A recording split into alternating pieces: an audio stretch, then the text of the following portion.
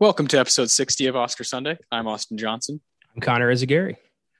And today we got a fucking Best Picture Showdown for you guys. The 65th Academy Awards. That's the films of 1992.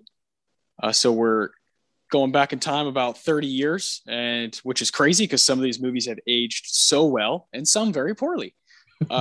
With the Best Picture Showdown, Connor and I like to watch all 5 movies that are up for the award and kind of discuss them. And then with Unforgiven from this year being the winner, we're going to give that movie awards later.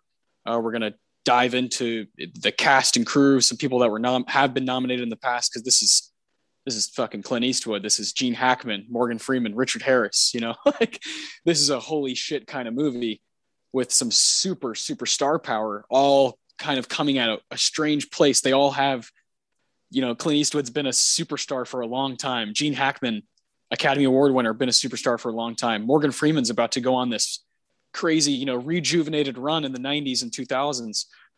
And Richard Harris just brings a whole different kind of class. This movie blew me away. So I'm really glad we chose 1992 to kind of base it around Unforgiven and talk about this Clint Eastwood borderline masterpiece. Oh, it's awesome. It's been a minute since I watched Unforgiven.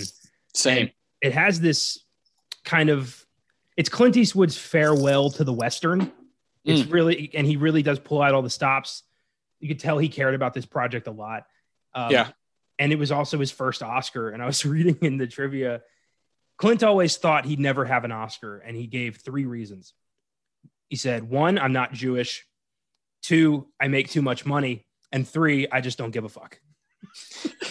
So God, here he is, like 4 Oscars into his career. And I guess that's all gone away. Yeah. I guess they got kind of one of one type guy in Hollywood. Just really kind of marched to his own beat at all times. Always has, still does. With the movies he makes, and always has his touch on it. You and I went and saw fucking Richard Jewell together. Like that feels like not that long ago. And this dude has been kind of in the game for so long. You kind of have to respect the resume and what he's kind of put together. But the man, he's a strange dude, really strange dude. And, if you're a listener of Filmgasm, you kind of know that we're a little more, liberal over here. So Clint Eastwood is just kind of a fascinating guy to separate the art, his craft, from kind of his off-screen antics that are just kind of confusing. Yeah, he's been kind of a senile old maniac for about 10, 15 years now. But yeah, that never translates into his films. No. Well, not ever. I mean, there's American Sniper, but other than that. Of course, it bleeds a little bit. His politics bleed a little bit, but it's never like that bothersome to me. I don't know. Yeah. I think he's done a good job of separating himself as a person from his work. And I think it's amazing that this dude who was, like the macho tough guy of the 60s and 70s became such an acclaimed director, making such really a lot of fantastic dramatic masterpieces. I mean, Mystic River and like Unforgiven, $1 Million Baby, which I have not yet seen, but I've heard is great. It's kind of neat. You don't see that a lot. I love when actors become directors, and no one usually has the level of transfer success that Clint Eastwood had. Yeah, that's really well put. He really does. When you're watching Unforgiven, you're kind of like, oh my God, I'm in somebody's hands right now. Yeah, and that is so special. That's such a special place to be as a director, as like you said, moving from in front of the screen to also working behind, or in front of the camera to working behind the camera, and he does it kind of seamlessly, and can be up for awards, for best actor and best director and producer. He's everywhere, especially with Unforgiven. I love that you pointed out that this is totally his goodbye. He didn't want to do another Western after, because he admitted at the time that he was scared of copying himself or being redundant with the genre. He didn't want to like disrespect it. Yeah. And for that, I respect the hell out of that, to kind of recognize that and say, oh, I'm I should probably move to different things and kind of stretch my wings here because I don't want to be that guy who just kind of makes the same movie over and over. And with that, Unforgiven is super original and influences movies today. And every performance in it is, including Eastwood, is so good, is so worth your time. I kind of overlooked this movie for a long time. I saw it years ago. I just did not know what I was seeing. I was a teenager, maybe 15, 16, somewhere in there. I didn't know what I was really watching. And this time around, with the intention of giving it awards and all of that, I have a whole different perspective on it. Definitely raised a couple ratings, a couple numbers for me. So I was very, very grateful that we chose this year, the 65th Academy Awards. So of course, you and I, not only will we be giving awards out to Unforgiven later on at the very end of the show, before that, when we run down the 65th Academy Awards, you and I will rank the Best Picture nominees. And that is Scent of a Woman, Howard's End, A Few Good Men, The Crying Game, and the winner, Unforgiven. So you and I later on, I cannot wait for that. It's going to be a lot of fun. We're going to be doing a, kind of a top 5, but we got to talk about these people that are in this movie. This is what we do at the beginning of most of our Oscar Sundays, is we like to kind of shout out the Oscar nominated individuals. And we've been talking about Eastwood. Let's keep talking about him. For you, his career goes so far beyond, this conversation, the Oscar one. So before we get into it, are there some films that you love of his that don't really show up here? Well, I mean, there's always, the place where he started, the Dollars trilogy, Sergio Leone's Fistful of Dollars, For a Few Dollars More, and The Good, the Bad, and the Ugly. They're considered, 3 of the greatest Westerns of all time, 3 of the greatest films of all time. Yes. Yeah. And they're the ones that put Clint Eastwood on the map. The reason he has that, his signature kind of like squint is because the black cigarettes he was smoking in those movies, like, blew back into his eyes and had made him kind of have to like squint. And it became his signature throughout everything he did after that. It's kind of cool. And those movies still hold up as awesome stories, as the template for so much that comes after. And then Clint would go on to, direct and star in Westerns of his own, like Pale Rider, The Outlaw Josie Wales, High Plains Drifter, Hang 'em High, Two Mules for Sister Sarah. He never stopped. Let's go. Yeah. And unbelievable. As cool as those are, I got to give a tip of my hat to Dirty Harry. That movie get brought up. Yeah. Is one of the most badass, violent cop movies ever made. 1971 still holds up. Basically, it's, Clint Eastwood fucking up the Zodiac Killer, which is just fantastic. Yeah, so cool. Well, I love how in Zodiac they show him seeing Dirty Harry, Mark Ruffalo. Yeah. Isn't that so cool? You got to love that. Yeah, because he knows. David Fincher fucking knows. It's awesome. These are the movies that introduced me to this guy. I didn't know him as the Oscar-winning director. I, like a lot of people, saw him as the action badass who was just, fucking up everyone who got in his way. Yeah. As a cowboy or as a dirty cop. And then later on, I found out about his directing work and I never looked back. But he is, say what you want about the man, about his politics, about who he is as a person. But the guy's a Renaissance man and he deserves cinematic respect. Yeah, totally agree. Totally agree with that. And that's so cool. I love when this happens, where the way you were introduced to him was to me the right way. This is what made him a star. Working with Sergio, who clearly had a massive impact on him. Yeah. And Unforgiven is totally like, all right, he's tipping his hat to his, to the guys that kind of paved the way for him. I was in the opposite end. The first movies I saw were, $1 Million Baby and Mystic River and Letters from Iwo Jima, all Oscar nominated movies, all, movies that he directed, Gran Torino, stuff like that. American Sniper for sure is in that group. And then I went back, and did, watch the stuff that you watched earlier. And I was like, holy shit, this stretch of his career is way cooler. I adore Mystic River. Letters from Iwo Jima is is an awesome movie. Million Dollar Baby is very solid. American Sniper, not so much, but I respect his craft. His eye is really cool. But the superstar Eastwood, where he's like the star of the film, and he's just fucking, they're just letting him loose. That's the best stuff of his career. I think it's like hands down. I think, like you point out, Dirty Harry is definitely my favorite role of his. Definitely my favorite movie that he's involved with. 1971 is a very special year. Gene Hackman's in Unforgiven with Eastwood. Back in 1971, Gene Hackman won his Academy Award for French Connection. And that stuff is really cool, right? When that stuff overlaps. Look at what they were doing. They were both playing cops. And then here they are in Unforgiven, going toe to toe. So I love watching kind of the journey of people, and Eastwood's is fascinating. His first nomination comes with Unforgiven, Best Actor in a Lead Role. And then he won Best Director and, of course, Best Picture as a producer. He got an honorary award in 1995. That seems to be given out to a lot of people where, oh shit, we missed your whole career. You're like your younger days. Here you go. So, but we're going to keep giving you shit. It always makes me laugh when people get an honorary Lifetime Achievement Award in the middle or towards the beginning of their Oscar resume. Yeah. Hilarious. Yeah. They're like, oh man, we really messed up.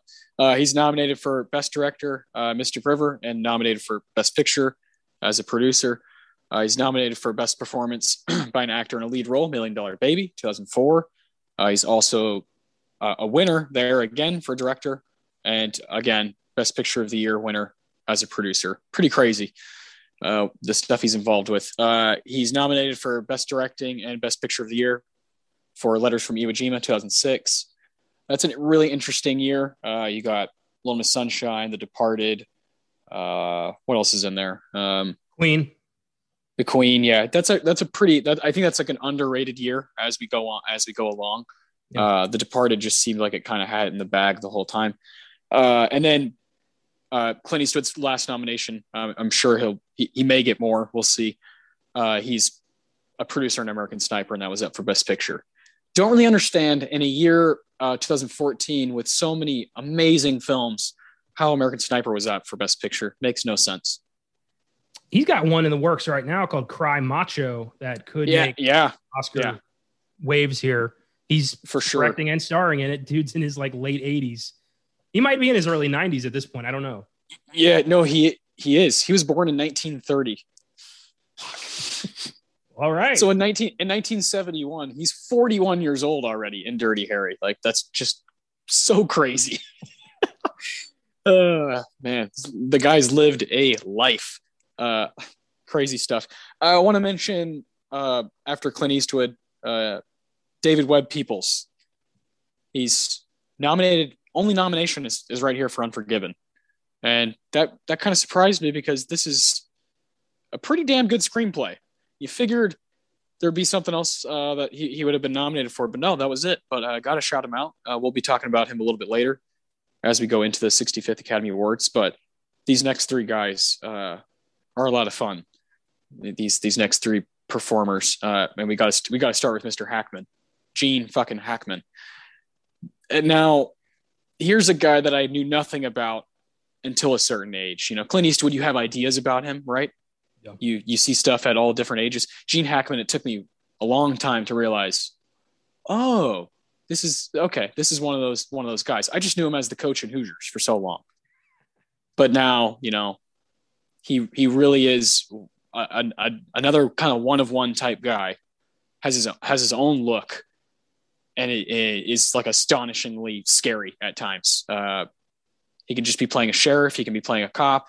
Doesn't matter. He's very scary. Yeah, he plays a great kind of middle ground villain. Not too sadistic, but definitely an asshole that needs to be stopped.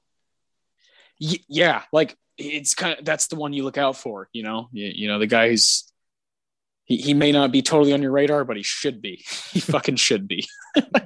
He's crazy. He's a two-time Oscar winner. And nominations on top of that. When you win two, that puts you into a different place in Oscar history. It's very hard to get two, very, very hard to get three. And as we've seen, only one person has gotten four. So Gene Hackman's kind of in a class of his own, with some some kind of Hall of Famer type people. He was nominated for Best Actor in a Supporting Role, Bonnie and Clyde, 1967.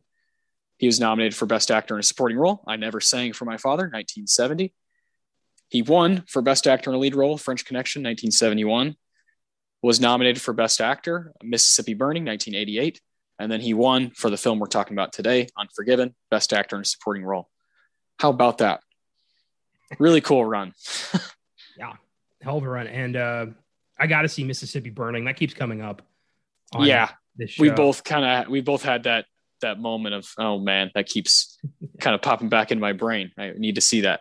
Yeah, thankfully I have seen both of his winning performances. Thanks to you, I finally ended up watching The French Connection, and it is a bitchin' 70s cop thriller. Yeah, why did we do that? That was our bonus for The Exorcist. William Friedkin. Okay. That's a good double feature. Yeah. If I do say so myself, yeah. But yeah, he is, Popeye Doyle is the perfect amount of crooked cop. And he's just heroic enough that you root for him, but just dirty enough that you kind of hate him the whole time. It's an interesting mixture. Yeah. And Hackman was so good at that. He was so good at playing people you love to hate. Yeah. Oh yeah. He does that. One of the first times I realized who I was watching, and I remember talking to my mom about it. She's like, no, he's like a legend. This guy's kind of his own thing. I was watching The Firm, and he's just that right amount of evil. Same thing you're talking about. Or probably my personal, his best work, I think, comes in rarely. It comes in his two winning performances. I think that's the best stuff I've seen. But my favorite is Royal Tenenbaum and the Royal Tenenbaums, Wes Anderson's film from 2001. He makes that movie go to a different level. It goes from a quirky Wes Anderson film to, holy shit, you have to see this. Gene Hackman is unbelievable in it, and really wish he would have made some noise at the Oscars, for that role. I thought he was unbelievable. I got introduced to this guy pretty early on as a kid when my mom and my uncle showed me Superman 2. Yeah, I was about to say, it's got to be Lex Luthor. Yeah. Lex Luthor, the greatest criminal mind of our time. And that was, the first time I ever saw Gene Hackman and the first time I ever saw Lex Luthor. So he was always attached to that role in my head. And he played him as, this megalomaniac who believes firmly that he's the smartest man on earth and no one can stop him. Who do you cast but Gene Hackman? It's perfect. Yeah. And then, of course, I didn't realize this for years, but after I did realize it, I'm like, holy shit. His brief cameo in Young Frankenstein. Yeah, Blind Man. Yeah. Blind Man. Yeah. I was going to make espresso. That guy. Yeah. It's perfect. It's a great little performance. And for years, I didn't know that was Gene Hackman. Yeah, that same year he's in The Conversation. Awesome movie. Jesus Christ. We got to talk about that one when we did Chinatown. Boy, that's a cool movie, and he's amazing in it. Reds, we talked about not too long ago, 1981. He's really good in that too. He really brings the heat no matter what. He's one of those guys that get brought up a lot on this show because these are some of the best actors of all time, and Gene Hackman's kind of in that conversation of, you have to really look at how impressive the variety, the range. And then when he does something that's kind of in his comfort zone, he fucking kills it. When you just go ahead and typecast him as, fucking Little Bill, he just destroys the shit out of it. Like, who could do that? Yeah. Gene Hackman, like that's exactly who you think of. And he meets your expectations and exceeds them. He's the man. If y'all ever watch Unforgiven and think, wow, I love Gene Hackman in this, but I really wish he was way more hammy and way more sadistic, I recommend 1995's The Quick and the Dead. Good call. He essentially plays the same character, just way more of an evil piece of shit. Yeah, that's very true. And in that movie, you get early DiCaprio, early Russell Crowe, Sharon Stone. I think Tobin Bell's in that. Like, really solid cast. It's Sam Raimi. And underrated as hell movie. Really fun Western. Hell yeah. The same year, he does a really cool movie with Denzel, Crimson Tide, 1995. That's a cool movie. Yeah. God, we could go on and on. Enemy of the State, 1998. The Replacements 2000. Come on. This guy's great. He's so cool. And hasn't basically retired in 2004, and that was that. He like stayed true to his word. Like that, he really was like that was it. He's done. Also born in 1930. Him and Clint Eastwood. So they are a couple of old gentlemen. Actually, Gene Hackman, just learned this. Born January 30th, day before me, January 31st. So just a few years older. Good old Gene sharing the January birthdays. I know you're in January as well, Connor. Yes, I am. And I'm happy that I share a birthday with Rob Zombie. I brag about that a lot. That's cool. My best ones are Jackie Robinson, and I'm not a huge fan, but he's really popular. Justin Timberlake. I'm not a big Timberlake fan, but he's cool as Sean Parker in Social Network. The two that stood out the most for me, I had Rob Zombie and I had fucking Rush Limbaugh, which I was so bummed out, but he's dead now, so it's okay. So it's all right. Yeah. You gotta love that.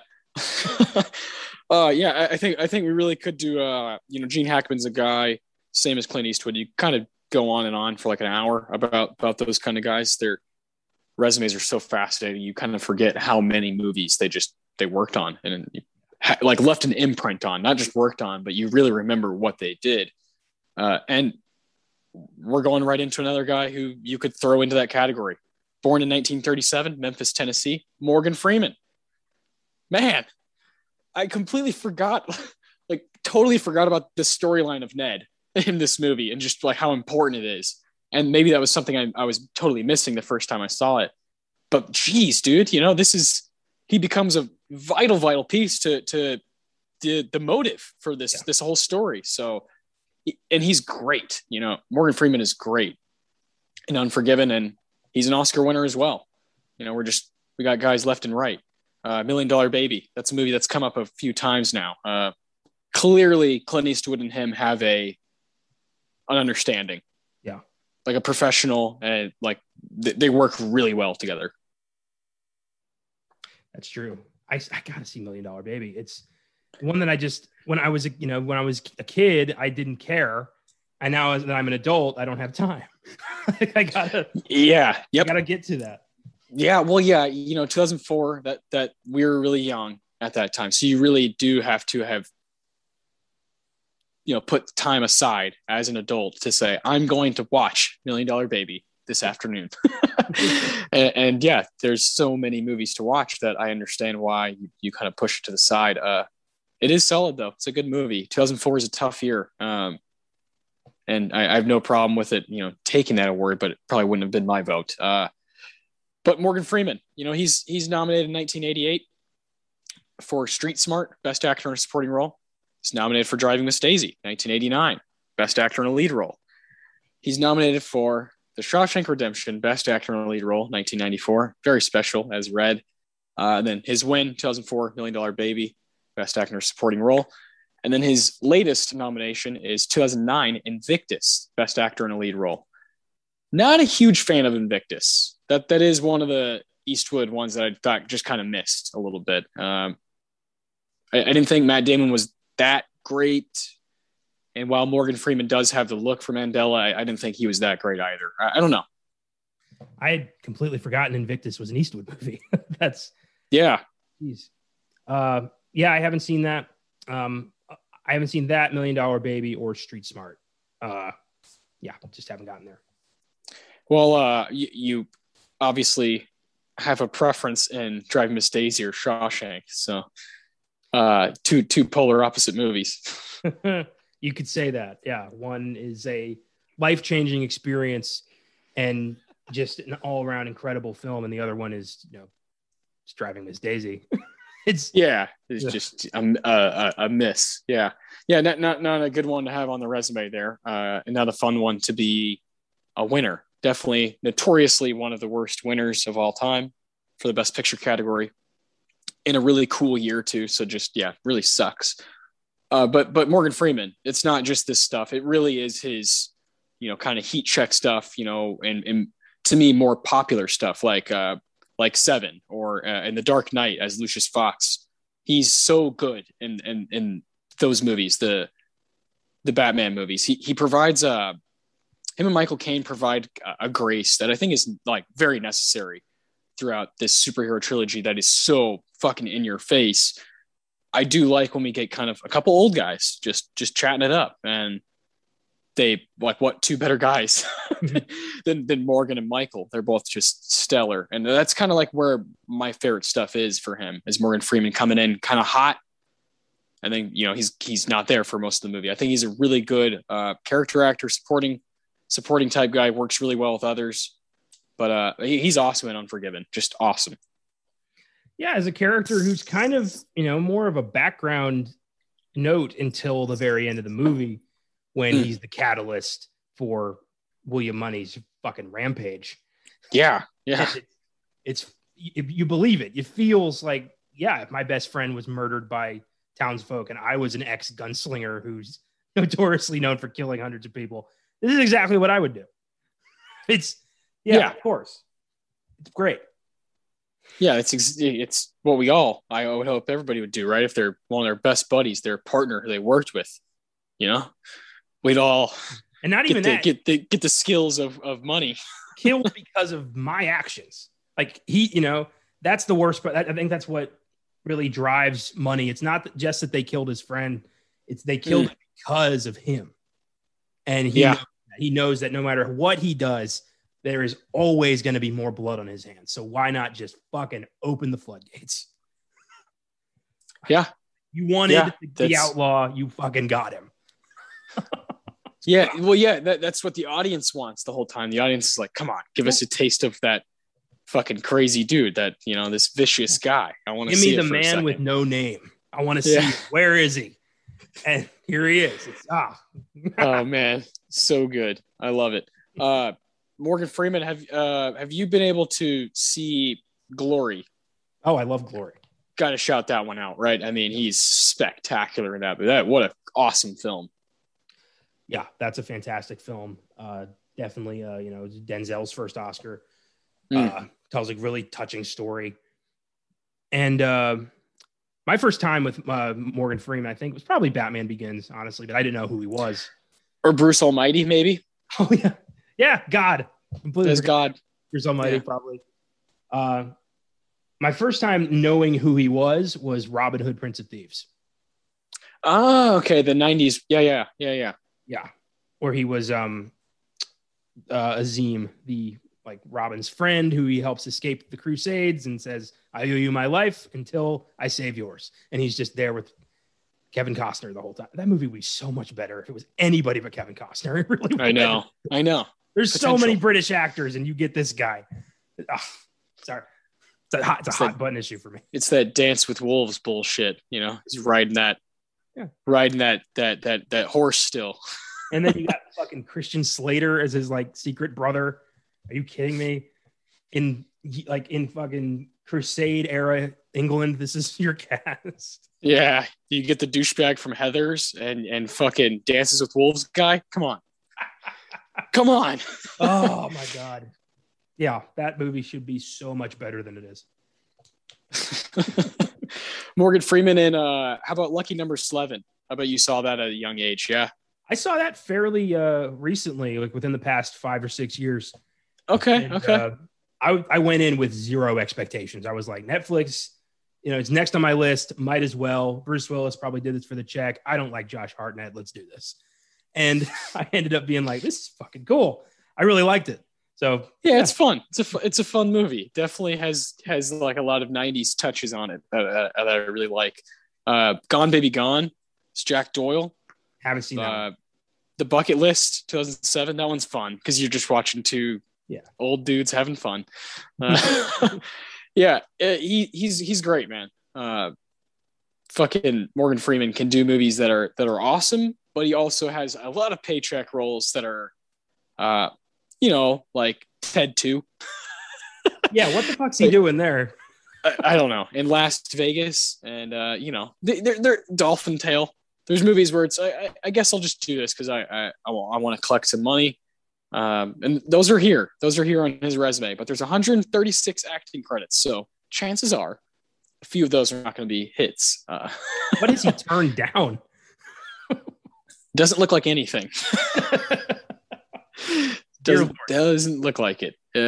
People definitely come to him though. He has a look, right? He has a look that is just made for the screen. This guy's kind of just really easy to look at. Any age he is, he's awesome and kind of breathtaking when he kind of comes out of his shell and starts to kind of like you hear him raise his voice a little bit. It's just wild. It's like an experience. Well, and that voice, that sultry, soothing. Yeah. Like ever since March of the Penguins, he's kind of become the narrator, like been stereotyped as the narrator. Life. And yeah. I gotta say, of course. Who else would you want to narrate like anything? That voice is so recognizable. It's awesome. Yeah, I think a lot of people definitely wish they had that to kind of like lull them to sleep, just like tell your day back to you, like, and then occasionally throw in like a Shawshank quote. I just miss my friend Andy Dufresne. I feel like I'd be almost asleep and be like, wait a minute. Fuck yeah. Perk up, like we doing Shawshank now? No, I'm just thinking about Tim Robbins, Frank Darabont. God damn it. I'm thinking about Forrest Gump now, 1994, Pulp Fiction. That's where our minds go. That's kind of why we do this show, so we can finally hash it out, figure our shit out. Last performer I want to talk about, last actor would be Mr. Richard Harris. Sir. English Bob. Yeah, Sir Richard Harris. Yeah. He's not from here. This man is no longer with us. Died in 2002 at age 72. Was also born in 1930, just like Clint Eastwood and Gene Hackman. Weird. Boy, where do you begin with this guy? This monster of an actor, monster performer. Well, steals the show and everything he does. Just steals it. I think you got to really start with like the role that everybody of our generation saw him as the first time, and that's Albus Dumbledore in the first two Harry Potter films. I didn't know who Richard Harris was, but I knew that voice and I knew that look. He was Dumbledore to me and to everybody. And he only took that role to his grandkids who were like, if you don't play Dumbledore, we're not speaking to you. Because, you get your Pop-Pop's an actor. He gets a call to be Dumbledore. You don't turn that down. No, you really don't. And it sucks so bad that it's literally right after the beginning of that whole franchise, right? It goes from 2001 to 2011, right?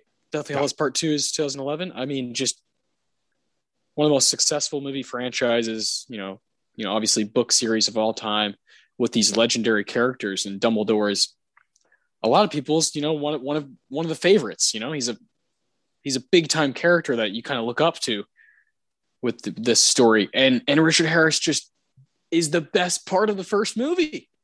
He's so perfect as Dumbledore. It works so well. And then when you watch some of his stuff, when it's like, oh, this is Richard Harris, this is him. Mind-boggling that this guy could play this, the headmaster of fucking Hogwarts, and he's English Bob. What? That's only 9 years apart. Makes no sense how he's able to do that. Just an astonishing actor. Just has 2 nominations, but we'll talk a lot more about him. It's the Sporting Life 1963. He was nominated for Best Actor in a Lead Role, and then The Field 1990. He's nominated for Best Actor in a Lead Role.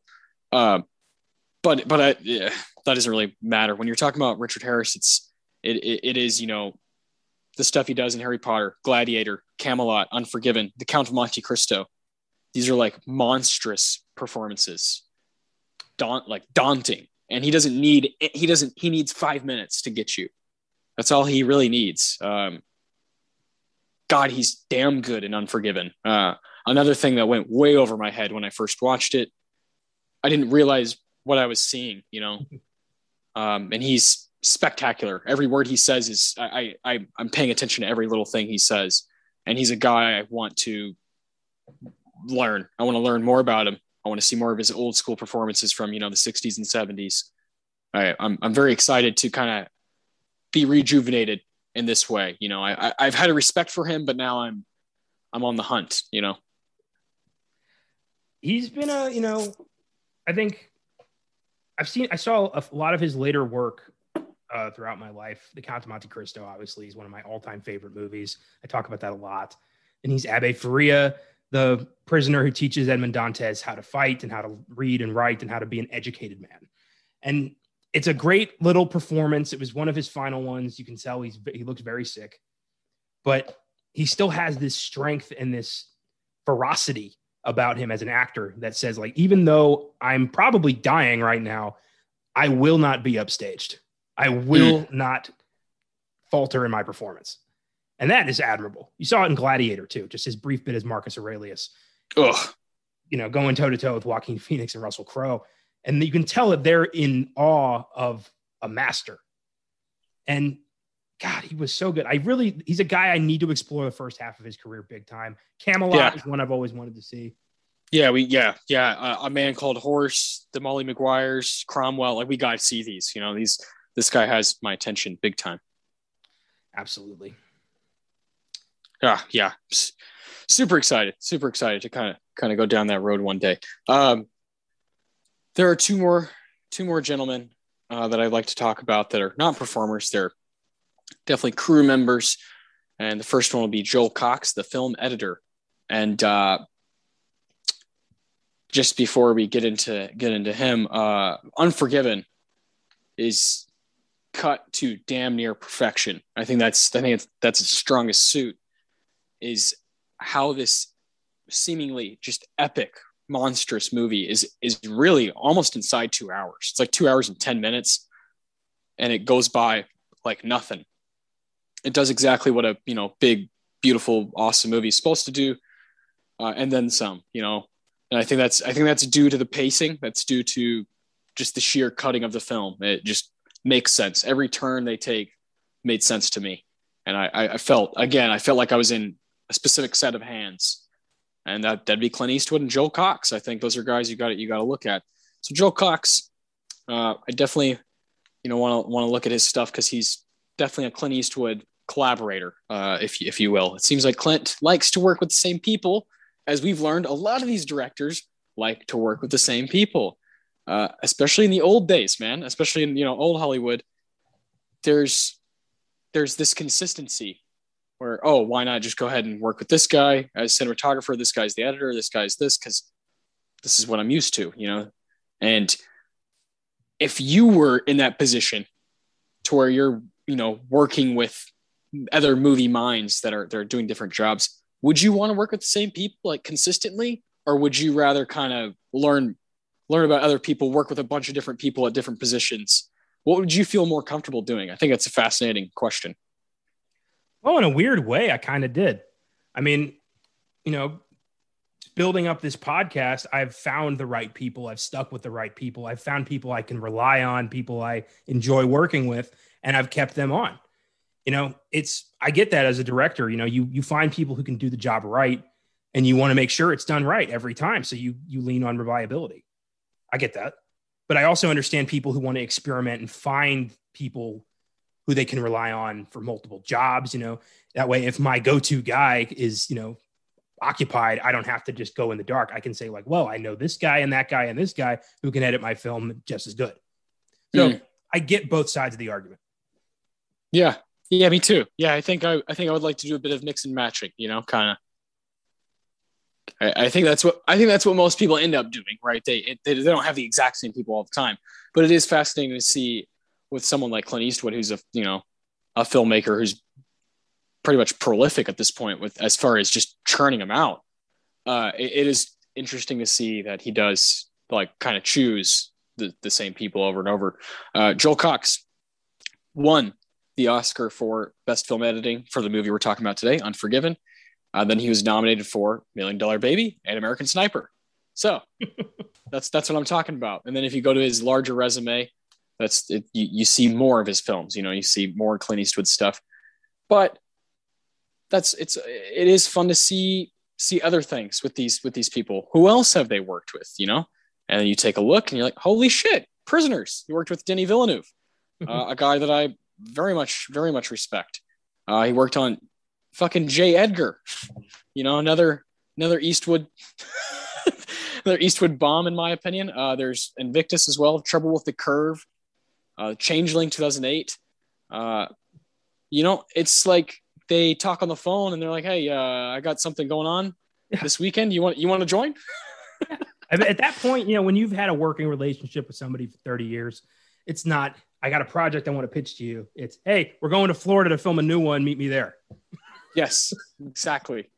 That's exactly right. So it's few and far between here with stuff that doesn't involve Clint Eastwood, and it's random stuff like fucking Prisoners and Den of Thieves and All Eyes on Me. So yeah, I don't know, but he clearly is very good at his job. A lot of these movies, strong points is its directing, its overall kind of pacing. I think Clint Eastwood has always been very good at that.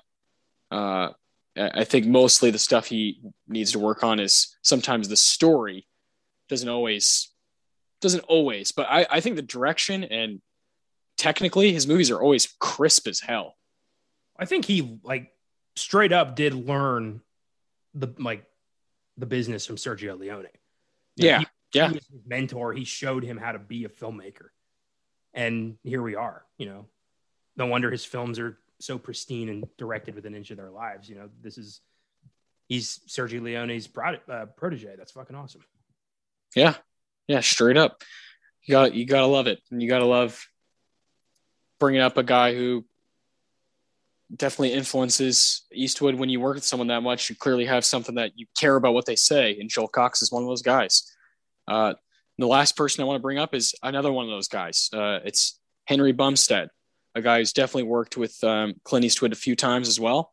But some amazing films on the side. He's works mostly in art direction, set decoration, that kind of stuff. That's mostly what he's known for. But listen to these, man. These are kind of wild. He was nominated in 1958 for Vertigo. Wow. He won in 1962 for To Kill a Mockingbird. Won in 1973 for The Sting. And then was nominated for 1992's Unforgiven. What the fuck? Yeah. Isn't that a crazy expecting group? That kind of resume when we clicked on this dude. Wow. No, not at all. There's definitely Eastwood stuff, but not all of it. It's not all he did. There's a lot of other shit. And you just look on down the line. You're like, oh man, there's some really good movies here. Vertigo is a spectacular film. And The Sting, it's another Best Picture winner, 1973. Awesome movie. Just really cool. He's no longer with us. He died in 2006. He was born in 1915. So he was, 91 years old. This is a guy who would be over 100 right now. I love shouting these people out. They mean a lot to what we watch, what we fall in love with.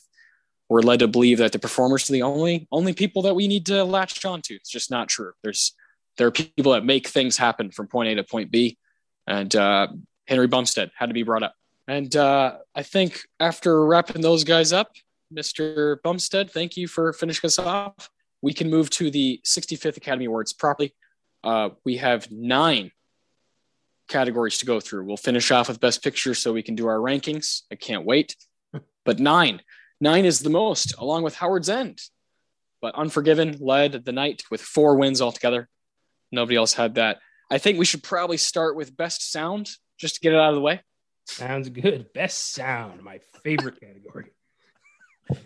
So vague. Yeah. All right, so we have for Best Sound, Aladdin, A Few Good Men, Under Siege, Unforgiven, and the winner of The Last of the Mohicans. I never knew any Steven Seagal films ever even touched the fucking Oscars. That is remarkable. Oh God. Wow. Yeah, that is wild. These other films, Unforgiven's very respected. A Few Good Men. A lot of people see it as maybe Sorkin's best work. Aladdin's like one of the most, acclaimed Disney movies of all time. Last of the Mohicans, fucking Michael Mann and Daniel Day-Lewis. And then Under Siege. What the fuck? That guy became a star on a bet. Did you know that? No. Funniest story. This producer in Hollywood was like, you know what? I bet you I can turn any Joe Schmo into a movie star. And his buddy was like, well, I know this weirdo downtown who teaches karate. And that ended up being Steven Seagal, and he won the bet. He turned him into a movie star. Jesus. Yeah. Well, I kind of believe it. That's crazy. I assume you've seen everything here. Yeah. I haven't seen Under Siege because I do have standards, but I've seen the rest of these movies. Oh, okay. Well, neither have I. I don't really go down that path. But yeah, the other four. This is a cool group. You know, I don't really know what has the best sound to me. I guess Last Mohicans. Sure. I would have given this to Aladdin. That's fair. Yeah. I just don't really know what this category even, what it's trying to do. I don't know. We've talked about this many times. I don't fucking get it. Best sound. It's too vague. Narrow it down. You can't just, I don't know what that means. Best sound is an Academy Award that recognizes the finest or most euphoric sound mixing, recording, sound design, and sound editing. Okay. But before that, it was, best sound editing, best sound mixing. Like, what do you want? Which one sounds the best? Aladdin. Yeah. I'd agree with that. After that, I'd probably actually say Unforgiven. Unforgiven has like that classic Hollywood Western, just beautiful crispness to it that, again, Eastwood always brings to his pictures. So, I don't know. I'm glad to talk about these movies more than even care about who wins it. Yeah, me too. With that, best art direction. We have, or production design now, if you want to, which makes more sense. We have Dracula, Chaplin, Toys, Unforgiven, and the winner, Howard's End. Again, what an eclectic, weird group of films. Yeah, fucking Toys, dude. What the hell? That's early, right after Dead Poet Society and like Good Morning Vietnam. That's Robin Williams, like weird ass movie. But Howard's End, if anything, it looks fucking astonishing, that movie. It is like a whole different world. It's there's movies that can entertain me that are kind of like period pieces, but this one it's definitely too long. that's definitely, its runtime is hurting it, but I felt myself okay because this place that I'm in is so beautiful, so vibrant, so many textures. Unbelievable what they do with that movie. So I'm okay with it winning this. But Chaplin, man, Chaplin's got a lot of cool stuff going for it, and same with Unforgiven. So those three I think are battling it out. Dude, when I was a kid and I discovered Charlie Chaplin, I was ecstatic. And then when I found out they made a movie about the guy I just discovered, I was ecstatic. Like, yeah. So it's neat to see Chaplin here. But honestly, I give production design to Dracula. Okay. Howard's End, I agree. It looks gorgeous. Those British period films, you can always bet on production design and costume design for those films. They never falter in those departments. Yeah. Dracula, though, is not a great movie. It is so miscast almost across the board. It takes some serious liberties with the novel, but it looks gorgeous. And it really looks like 1800s Transylvania, this elaborate Gothic architecture and just a creepy tone throughout. And I think it looks amazing. I think it still looks amazing, but I do not like the movie, but I still think it should have won production design. Yeah, that's fair. I'd like to throw Batman Returns into this category. Oh, yes. If I could,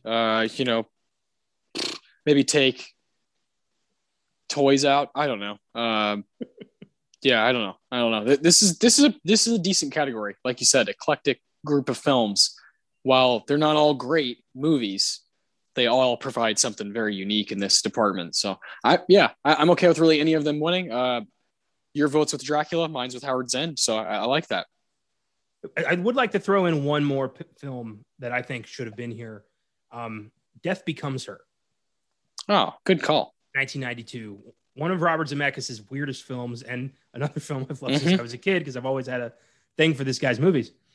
But that film is all about, capturing the dark side of Hollywood.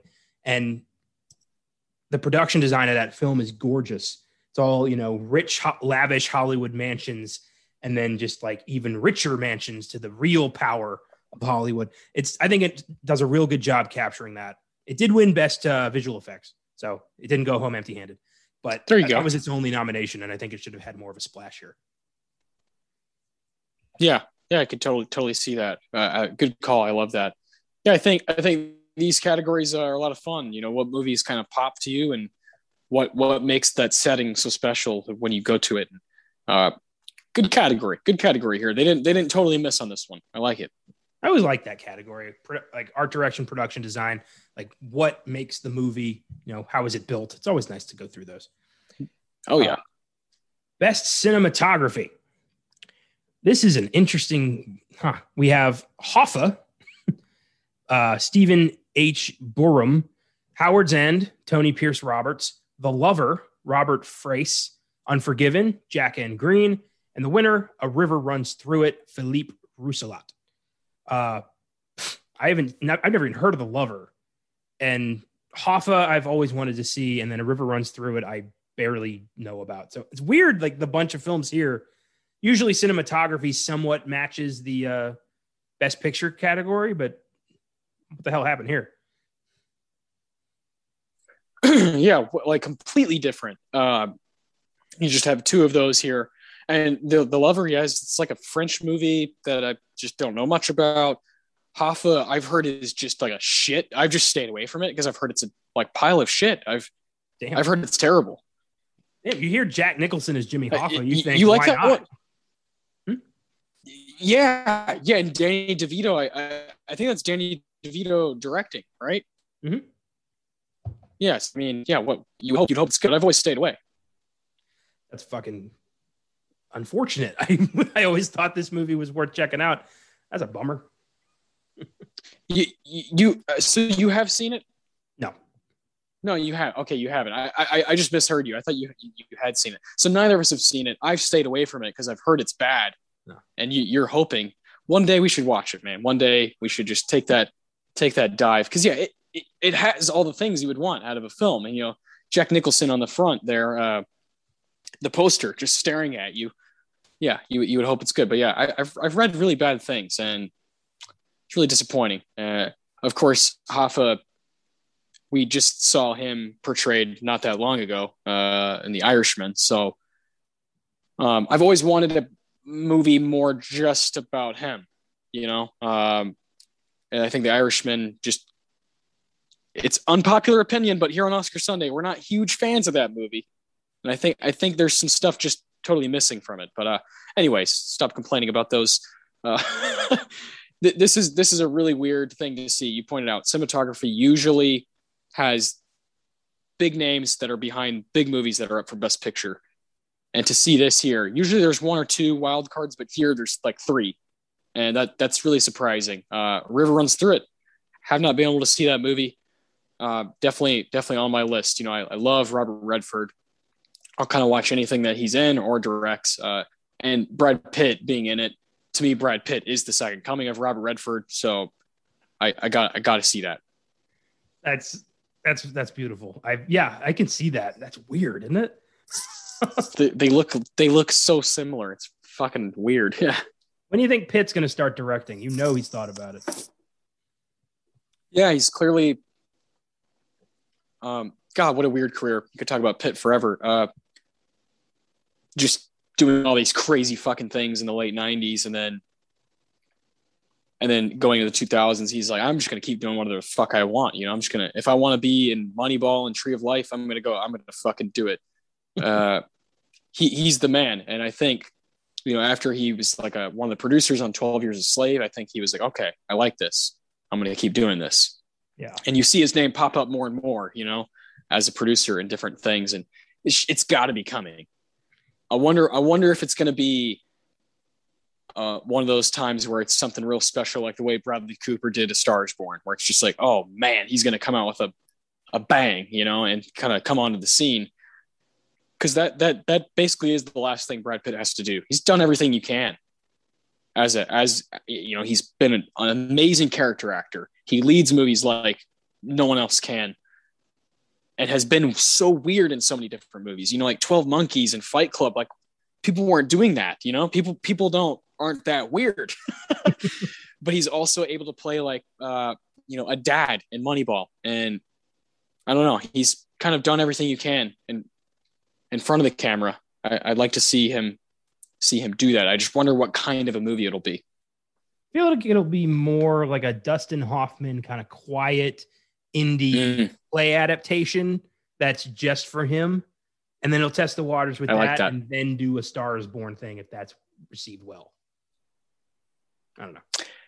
Yeah, that's a good call. Yeah, maybe start out a little bit smaller, maybe use a couple people that are like kind of primetime actors, you know, that are not as well known. You know, someone like Paul Giamatti comes to mind, a guy who can bring the heat, but isn't, you know, that isn't fucking Leo, you know. Maybe do something like that. Maybe do a nice little indie drama. That would be great. Anything he does, I'm kind of on board. Isn't that exactly what Philip Seymour Hoffman did with Jack Goes Boating? Yeah, there you go. Yeah, that's a perfect example. Yeah, I like that movie too. Me too. Thought it was lovely. Yeah, cinematography. We were talking about Robert Redford. His River Runs Through It. We got to Brad Pitt. I love it. That's fantastic. After that is screenplay, right? Best original screenplay. Again, a weird bunch of films. This wasn't like the selection process this year was.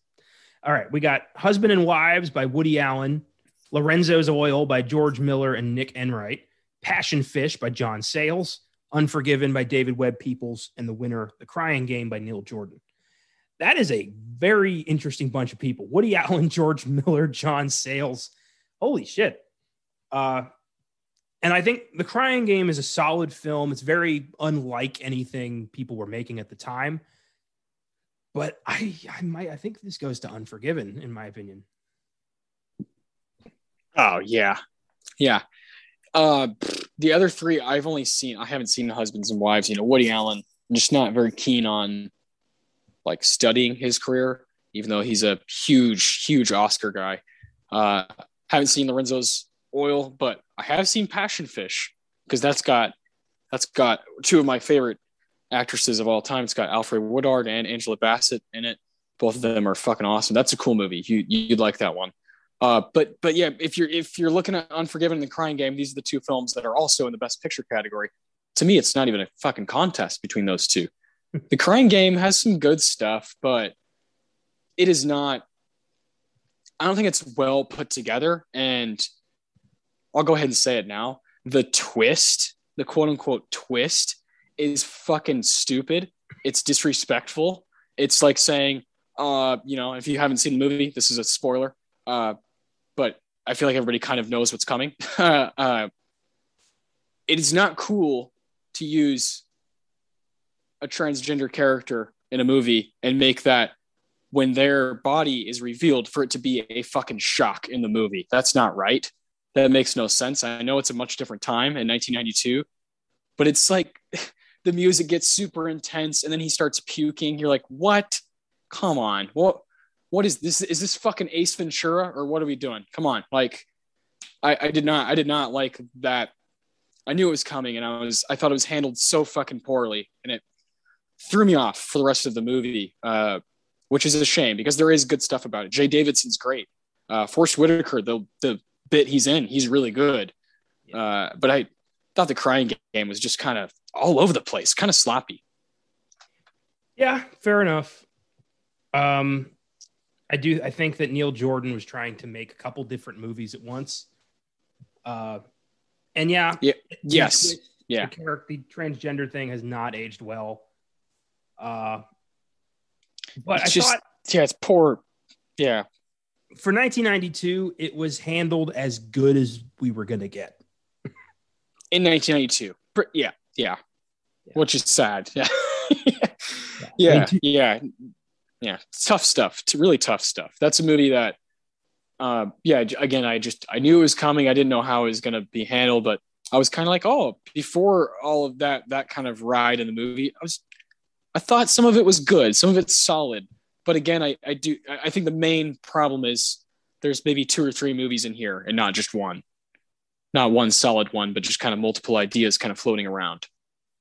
Well, and it really fucked up Jay Davidson. I mean, he had he played the bad guy in Stargate and then left the business. And that was it. Yeah. That's a damn shame. Yeah.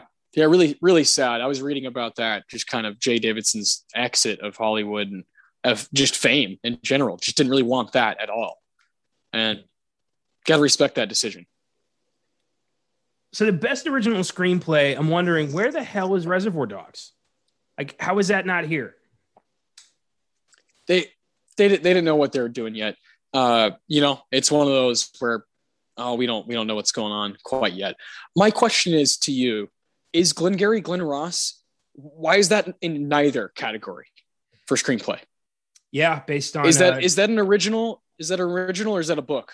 That's based on David Mamet's play, so that would be an adapted. Okay, yeah. How is it not there? Well. That's the best screenplay out of all of them, out of the whole bunch. That one and the player. But Glengarry Glen Ross is just like bonkers. It's an amazing screenplay. And it's here, right here. I see Al Pacino up for best supporting actor, but you can't. So Reservoir Dogs, they missed. The Academy clearly overlooked it, missed it. They're not cool enough to catch that. But when a film is here, like this is the same issue I had with the Truman Show last week. It's here, but you've missed Jim Carrey. Glengarry Glen Ross is here, but you missed that screenplay. What were you watching? You clearly didn't see the same movie as me. Yeah, it's this always happens. I don't get it. These films that the Oscars love, these period films, I don't know. It's weird. I don't know. I think Glengarry Glen Ross 100% deserves a slot here and a spot in Best Picture category, I think. Fuck yeah. 100%. Yeah. Has an argument to be the best movie from that year. Yeah. What the hell? Yeah. I hate that shit. I hate when a movie like that is just a diamond. Oh, and got some of the coolest people delivering the words, it's just, they missed that one bad. The last category that Unforgiven did not win in is Best Actor. So let's talk these guys. We have... Here we go. Oh, boy. Robert Downey Jr. in Chaplin. Clint Eastwood in Unforgiven. Stephen Ray in The Crying Game. Denzel Washington in Malcolm X. And the winner, Al Pacino, Scent of a Woman. Whew. Oof. Hoo-ah. Hoo-ah. I'm glad I finally have context for anything else. Yeah. Oh boy. Where do you want to begin here? This is hard. This is really hard. Seen all of these now. Everyone's good. But Denzel Washington is great. Really wish he would have won for Malcolm X. He should have 3 wins, maybe even 4 at this point. And Malcolm X is one of those, I think. It's one of Spike Lee's best movies. He definitely should have been up for Best Director. Don't really understand that one. But Al Pacino winning here, this is one of those wins that people get really upset with, including myself, until I fucking put my walls down and just watched the movie. And I was like, hey, this is actually pretty damn good. I actually kind of like this movie. I think it's pretty cool.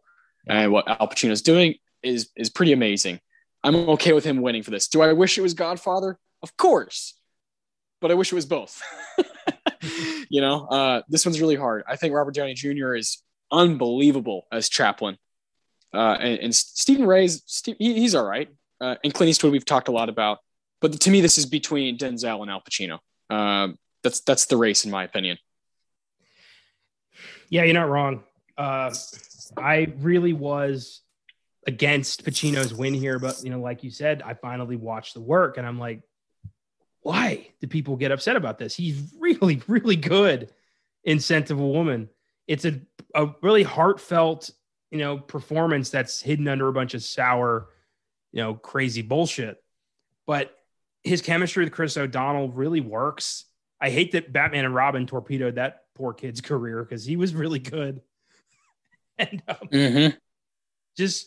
I'm okay with that. I'm on Al Pacino for Scent of a Woman with this. I think this was deserved. I think on some level it was a career Oscar, but also a well-deserved one for a good performance. But I think it should have been his second Oscar after Godfather 2. That's totally fair. I think it's very similar to what we just saw with Anthony Hopkins winning. People are going to be upset about it in the future, but if you really watch it, it's a pretty damn good performance. If you really just watch it. Yeah, exactly. And that's what you got to remember. It really does come to, it's not, it's not the actor's filmography. It's not their place in film history. It's not their, who they are as a human being. It's the performance in the film at hand. That's all that matters. Yeah. At the moment. Yeah. And Pacino in Scent of a Woman is fucking good. Yeah. Yeah. Let's just talk about him for a minute. Cause, one and Scent of a Woman in general, my guy, my favorite actor of all time, Philip Seymour Hoffman, is so good. He's so good at it. And right from the get-go, you're really seeing him a lot. Hey Chaz, you're getting a lot of Philip Seymour Hoffman and a lot of Chris O'Donnell. And then when you're finally introduced to Al Pacino's character, Lieutenant Colonel Frank Slade, what a name. You're like enamored by him right away. He's like screaming, he's drinking, he's blind. Just like, what? Like, this guy's a fucking wild card, And who better to just yell and scream and go crazy than Al Pacino? He's really doing things that he's comfortable with doing as a performer. And again, I think Gene Hackman's doing that in Unforgiven. Sometimes that's what we need. Let's give the people what they want. And I think Al Pacino is totally in his element in this movie. Yeah. He's doing the stuff that he does as Tony Montana. He's just yelling. He's just yelling at people. You're a fucking asshole. You're a fucking, like, he's got a foul mouth. He's got these war stories. Like, this is perfect for Al Pacino, this role. And it's inside of a movie that has a lot of stuff going for it. Has a lot of like interesting little lessons, a little cheesy at times, but for the most part, it fills out that 2.5 hour runtime pretty nicely. And it's pretty worth it, the stuff with them just talking about women, and his foul mouth towards women. And Chris O'Donnell's like, man, you really got a one-track mind, that stuff is hilarious to see older Pacino just kind of battle through this blind guy who's just like, I got to do this to stay going, and then themes of suicide and depression and kind of finding your identity and when you have an identity and it's taken away, what are you now, And they're both running a course. Chris O'Donnell and Al Pacino in this movie, their characters are running a course of, I'm dealing with this depression because of what's surrounding me in my life, and I'm blind and I don't have a life because I can't see. And then this kid who's like, I'm about to not have a life because I'm about to get kicked out of the school. It's really cool. I talked a lot of shit about this movie for the past like 8 years, and shame on me, shame on me for just kind of jumping on that bandwagon and just being like, oh, it's bullshit. He should have won for his stuff in the 70s. Where's Dog Day Afternoon? Where's Godfather? Where's Serpico? Well, he's really good in this too. So, and plus you got to look at the guys he was going against in the 70s, not the easiest competition. So I love this. I love that he won for this. I would have voted for Denzel, but I'm very okay with Al Pacino taking the win. That's a good battle between those two. And the other three, they got something to say as well. Damn. Yeah, I've got a lot to unpack with Scent of a Woman, but I'll hold off on that for now. Hell yeah. It's an awesome movie. Now to the wins. We got Best Film Editing. We've got Basic Instinct, The Crying Game, A Few Good Men, The Player, and the winner, Unforgiven. I love the variety at this show. Yeah, it's great. This is I know you love The Player. It's a big one for you. Yeah, this is if I were, if it were my world, this is the best picture winner, right? Is The Player. I would have The Player, Reservoir Dogs, and Glengarry Glen Ross as those first three. Where the hell are they? I watched this finally on Criterion maybe like a year ago. and I knew a lot about it. I knew, this is one of Altman's, great works. Novel by Michael Tolkien that he also wrote the screenplay. And it has a cast that runs forever, just amazing people in it. And Tim Robbins kind of leading the charge. It's a movie that there are movies out there that make you realize how much you like the craft, how much you really enjoy the craft and the job of filmmaking, the occupation of these different people, and us talking about cinematographers and film editors and directors and actors. The player fucks with all of that and kind of gives you a glimpse into the world while also, holding it in a certain regard and also making fun of it constantly. And I love when a movie realizes what it is, it has like layers on top of itself. I can't say enough about The Player. I do want to save like a lot of my true thoughts about it because I want you to see it. It's a movie that you really got to see it unfold because it's wacky, it's wild, it's dark, really dark at times. And I can't wait for you to see it. It's a perfect 90s movie too, right? It's got all these people in it. And again, Tim Robbins kind of in his prime, just destroying it, right before Shawshank, right before Hudsucker. He's so fucking good in that movie. Really wish The Player would have been up for Best Picture so you could have watched it. But I know you will one day. I know you will, because it is one of those where I'm 100% that when I give you a recommendation, sometimes I'm like, maybe this won't, fly, but The Player will. I know you're going to enjoy The Player. It's a movie fan's movie. That's what I've heard. Yeah, I will. Once I have some space between podcasts, I'll carve out a little time for The Player. Well, I do want to do an episode one day, kind of around one of his movies, one of Altman's movies. I think Altman is the man, and maybe that'll be the time. You can kind of knock out some of his work. I'm dying to see 1993 Shortcuts from a year later. So one day we'll do a big Altman show. I remember a long time ago, like episode 4, we did In the Bedroom, and I remember you liking Gosford Park. I did like Gosford Park. I didn't think I was going to like it, but it was a entertaining kind of, Downton Abbey murder mystery. Yeah. Yes. Yeah. Altman understands like what's the most interesting thing from this particular setting or a piece of like culture. And let's go into that, California Split, one of my favorite gambling movies of all time. And he just totally understands. All right, if like a degenerate wants to watch this movie, that's me. What place do they really want to go to? And they want to go with these two characters who are just, they can't fucking stop playing. They cannot stop playing these games. And that's just my kind of shit. I think Altman's the man. Anytime The Player gets brought up, I'm glad to talk about it. Very nice. I think, we talked about it. Unforgiven really excels in its film editing, and I'm glad it won. Director. Oh boy. We have Neil Jordan for The Crying Game, James Ivory for Howard's End, Robert Altman for The Player, Martin Brest for Scent of a Woman, and the winner, Clint Eastwood for Unforgiven. What a bunch. Crazy group. Man.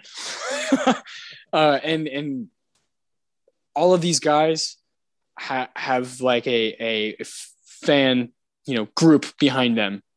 There's people who really dig, you point out kind of the period pieces, James Ivory. Some people love that James Ivory shit where it's like going into a specific time and place in England. Some people love Altman, want to go into his world of just always kind of referencing itself and making movies kind of the spotlight of everything. And Clint Eastwood, I mean, good Lord, this is a guy that has very distinct style. I love when this happens. You have very different people that you can kind of pinpoint what they are and what they mean to the industry and to movie culture.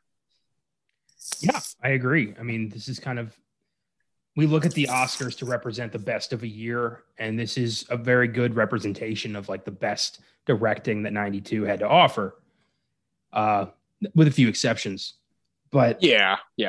From what I've seen all of these, but The Player. I really, God damn it. Son of a bitch. Yeah, it's great. It's great. That's my vote for sure. I got to go Eastwood. I think Eastwood knocked it out of the park with Unforgiven, and I think he deserved this one. Yeah, can't argue with it. It's one of my favorite parts of Unforgiven is Eastwood's touch from the very beginning. Some of the beautiful shots of the home and his wife's resting place and him just kind of working to some of the shots in the rain. It's astonishing. And then the way that these characters are filmed, the way Little Bill is filmed, the way English Bob is filmed, just great, just kind of on point everywhere. Everything's clicking in all cylinders. So you kind of have to tip your hat to Clint. It's definitely between him and Altman for me. After that, I guess Martin Brest, it's kind of a toss up. One of my favorite little touches about Unforgiven is the way that Little Bill Daggett is filmed from the bottom to make him look like a giant in this town. Yeah. Until he meets Will Money, and then he's on the ground and Money is filmed from the top, from the bottom. So he's the giant now. It's like there's a new sheriff in town, like represented with camera angles. It's fucking beautiful. Yeah. No, it's just classic stuff. These are the moves you should make as a movie maker. These are the things you should catch. And Clint Eastwood, especially in this movie, he's catching them all. Yeah. All right. So I got Clint, you got Robert Altman.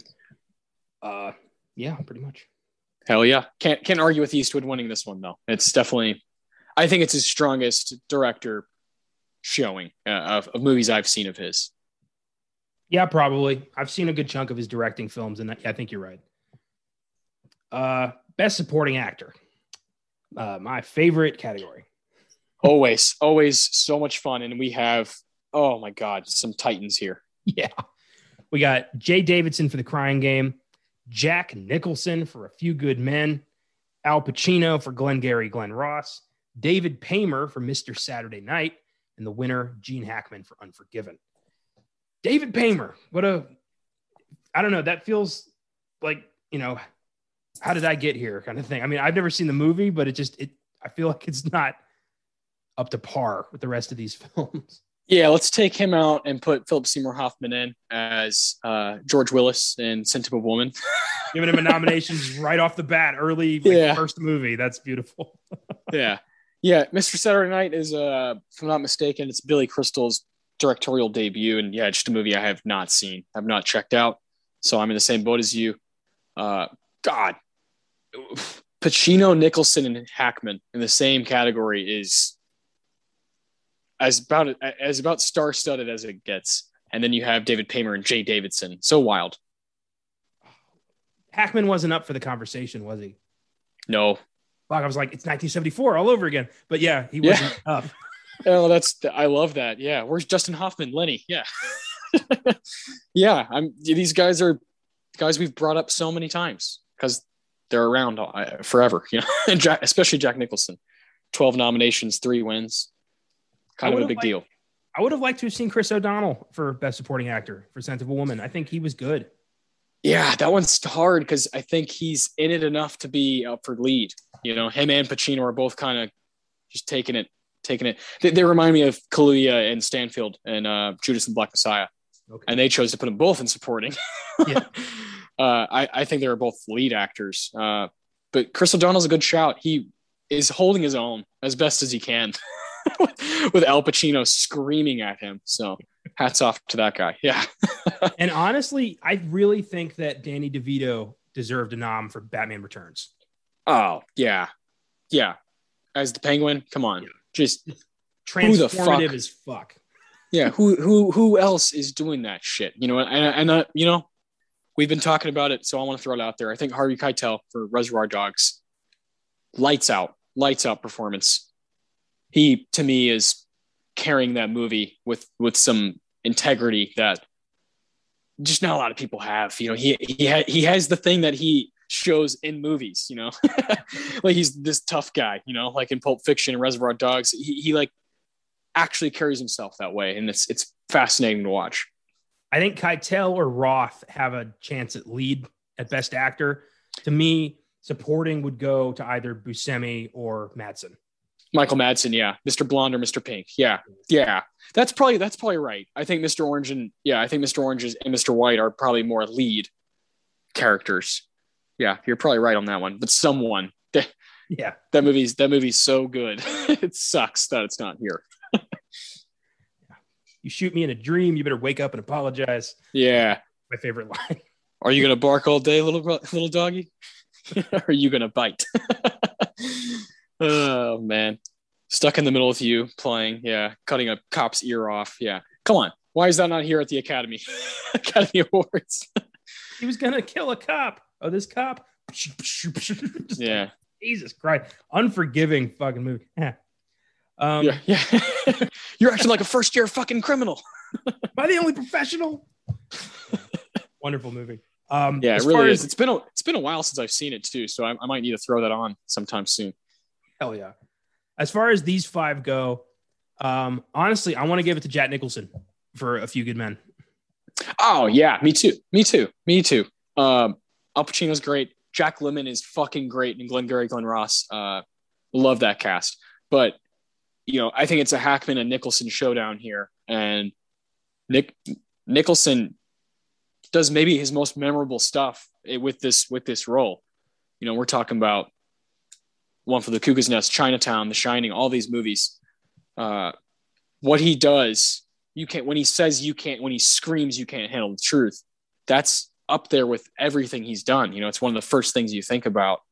Yeah. And that scene is so riveting and so incredibly captured, and the screenplay is unbelievable. And then what Jack adds to it, what you find out that he kind of ad-libbed and did on his own, you got to give the man an Oscar. I know he has a lot. He's won 3, he's been up for 12, but come on, like this is a win. That's a winner's performance right there. Yeah, he's such a great bad guy. Just this, he's basically like a military gangster. And it's so cool. He's a crime boss with stripes. And he knows he's the most powerful guy in the room the whole time. He gets caught off guard. Just like, you fucked with the wrong Marine. Just like little stuff like that. It's such a crazy fucking performance. And I really wish he'd taken it. I think Hackman's good, but Nicholson is great. Yeah. I think Hackman's great, but Nicholson is otherworldly. Yeah. He's goddamn. The more and more he comes up on this show specifically, the more and more I'm convinced this guy might be the best to ever do this particular craft. Oh, he's amazing. And A Few Good Men, when it could go awry, Jack Nicholson is like, no, I'm going to make this movie even fucking better. I'm just going to scream. And my favorite, I love the end scene, the you can't handle the truth, all that stuff, when you finally hear what's actually going on. My favorite is that first one when they first lock eyes, Tom Cruise and Jack Nicholson. He's like, you think you can come down here with your uniform? He's like, you got another thing coming, buddy. Like, I sleep 300 yards away from Cubans who want to shoot my fucking head off. If you think you scare me, you better wake up. It's so cool. He's the man. I love him. And I'll kind of always give him his flowers because he really is one of the best ever. Yeah. I mean, I don't mind kissing ass when it's appropriate. Yeah. When it's Jack. Yeah. When it's earned. Yeah. Pucker up. I love it. What a cool category. And again, a true race between Hackman and Nicholson, and throw fucking Pacino in there, and you got a 3-headed monster. Beautiful. I want no part of them 3 in the same room. Just they all are so loud. Get me out of here. I feel like an actual wave of talent will like sweep you out the door. Yeah, it'll be like Space Jam. You like get their powers. Yeah. Yeah. Just come in there with an Oscar and just steal their talent. They all have to touch it. Yeah, that would be awesome. I don't know what would happen though. You'd be such a like cynical freak, if there was those three guys that went into your your DNA. But yikes. You would never fail an audition. My God, No. you'd be the hottest thing in Hollywood in decades. Oh man, that's great. That's great. Oh God. All right, best picture. We have The Crying Game, A Few Good Men, Howard's End, Scent of a Woman, and the winner, Unforgiven. And we have ranked these films 5-1. Yes, we have. This is tough. This was some of them were tough. A couple of them pretty easy. Yeah, I agree with you. My first one definitely easy for me to do. That kind of top 2, top 3. Yeah, this is gonna be a lot of fun. I like this a lot. We'll go 5-1, of course. We'll finish off with what we think is kind of the best and our favorite. Again, a lot of movies we both really like are not here, not in this group. They've been mentioned many times before. So it would look a lot different if Connor and Austin were in charge of the Academy. But with what we got, and what's good about that it's different than how I think, is I watched new movies because of that. I watched movies I haven't seen because of that. I'm going to watch The Player. I'm going to watch Reservoir Dogs. I'm going to watch Batman Returns, Glengarry Glen Ross. Those movies appeal to me no matter what. But when I'm doing something for context and to try to see what were they seeing here, it shows me new stuff. And I'm very grateful for that. I hadn't seen Howard's End, and I had not seen The Crying Game at all. I hadn't seen Scent of a Woman and Unforgiven in years. So this is very good for me to kind of be A Few Good Men. I know pretty well. It's a movie I've seen a few times. I like it a lot. But this has been a good exercise for me. This particular Best Picture Showdown has kind of rewarded me by watching these different kind of movies that I wouldn't have without the show. Wonderful. Yeah, same here. I finally watched Al Pacino's Oscar-winning role, Scent of a Woman, because of this. And then Howard's End. Yeah. That was a first-time watch as well. Emma Thompson, yeah. Yeah. Crying Game and A Few Good Men I had watched fairly recently. And Unforgiven I hadn't seen since my undergrad, which was about 2014. So okay. Yeah. It's been a minute. Yeah. Hell yeah, man. Well, without further ado, let's get into these rankings. So let's start with your 5. We'll go to my 5, your 4, my 4, your 3, my 3, and so on and so forth. So what do you got? What's the last place movie here? The only one of this bunch I didn't like, and that is Howard's End. I knew it. Yeah. I knew it. I knew you you had texted me while you were watching it saying it's a bit dull. And it is. It's 2 hours and 20 minutes of two families just fucking up one person's life and refusing to own up to it. That's the whole fucking movie, is just rich people being rich assholes. There's no narrative, really. It's just watching these two families kind of go back and forth and just make the worst possible decisions for anybody but themselves. Like, I don't like anybody in these movies except for maybe the poor guy who ends up getting fucked over the hardest. Yeah, he gets fucking killed by a bookshelf. Yeah. It's just all the characters are so hard to relate to and watch because they're just such self-involved assholes. Yeah. And you don't even meet Anthony Hopkins until 30 minutes into the fucking movie. And I just felt like there was no plot to get into. There was nothing to attach you to it. And in the end, I just felt like I'd wasted 2.5 hours. So I gave it a 6 and I thought this sucked, but I'm glad I watched it. That's not my number 5. My number 5 is The Crying Game. As you probably could guess with my disdain for it earlier. It's like a 6 or 7 for me, somewhere in there. It's okay. I think there's redeeming stuff about it, but overall, I think it misses completely. I think it just what it's ultimately trying to do. I think it just kind of misses those marks. While there are, decent stuff there's decent stuff happening with the performers. Overall, I don't see how someone can watch this and think this is a Best Picture movie. No, it's not. What are we doing? It doesn't make any sense. And you think you could say the same thing about Howard's End. That's totally fair. But yeah, pretty clearly my number 5 is Crying Game. Not a movie I really want to revisit. I think I'm good. I think I'm good on that front. I'll check out other Neil Jordan stuff. Fair enough. My number 4 is The Crying Game. Okay, there you go. It's not as good as some of these other films. I think that for 1992, having a transgender character who was significant to the plot and was actually fleshed out as a human being, I thought was significant, as opposed to like Ace Ventura, where it's a punchline. Yeah, it literally is a punchline at the end of the movie. Yeah, that was crazy. Yeah, this is like a legit character, like a cool person.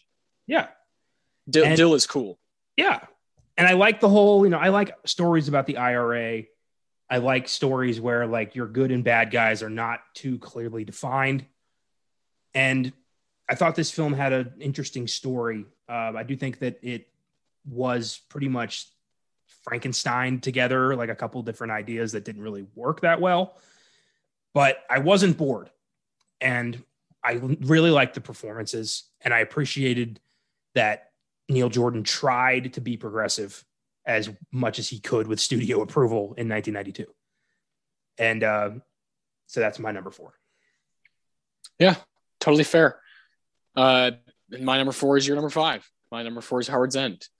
But I liked it quite a bit more than you. I don't really know what it is about assholes being assholes, but I tend to like that. One of my favorite TV shows and I don't watch a lot of TV shows, but one of my very favorite TV shows right now is Succession. And that's what it is. It's just a bunch of rich dickheads fighting over rich people stuff, and you got Brian Cox at the head of the family. Just, this is the Anthony Hopkins here is kind of like the leader of this family, but he's a terrible leader. He's a total fucking dick, and he's so good. Anthony Hopkins is so good. Everything that I see him in, I'm just kind of like, there's no one else that is right for this role. He kind of does that continuously.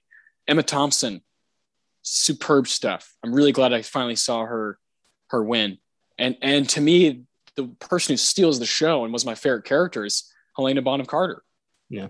I thought she was spectacular in this movie, and her storyline of getting pregnant and going to, I think it's Germany, and then coming back and like hiding from her sister. I thought that stuff was super interesting.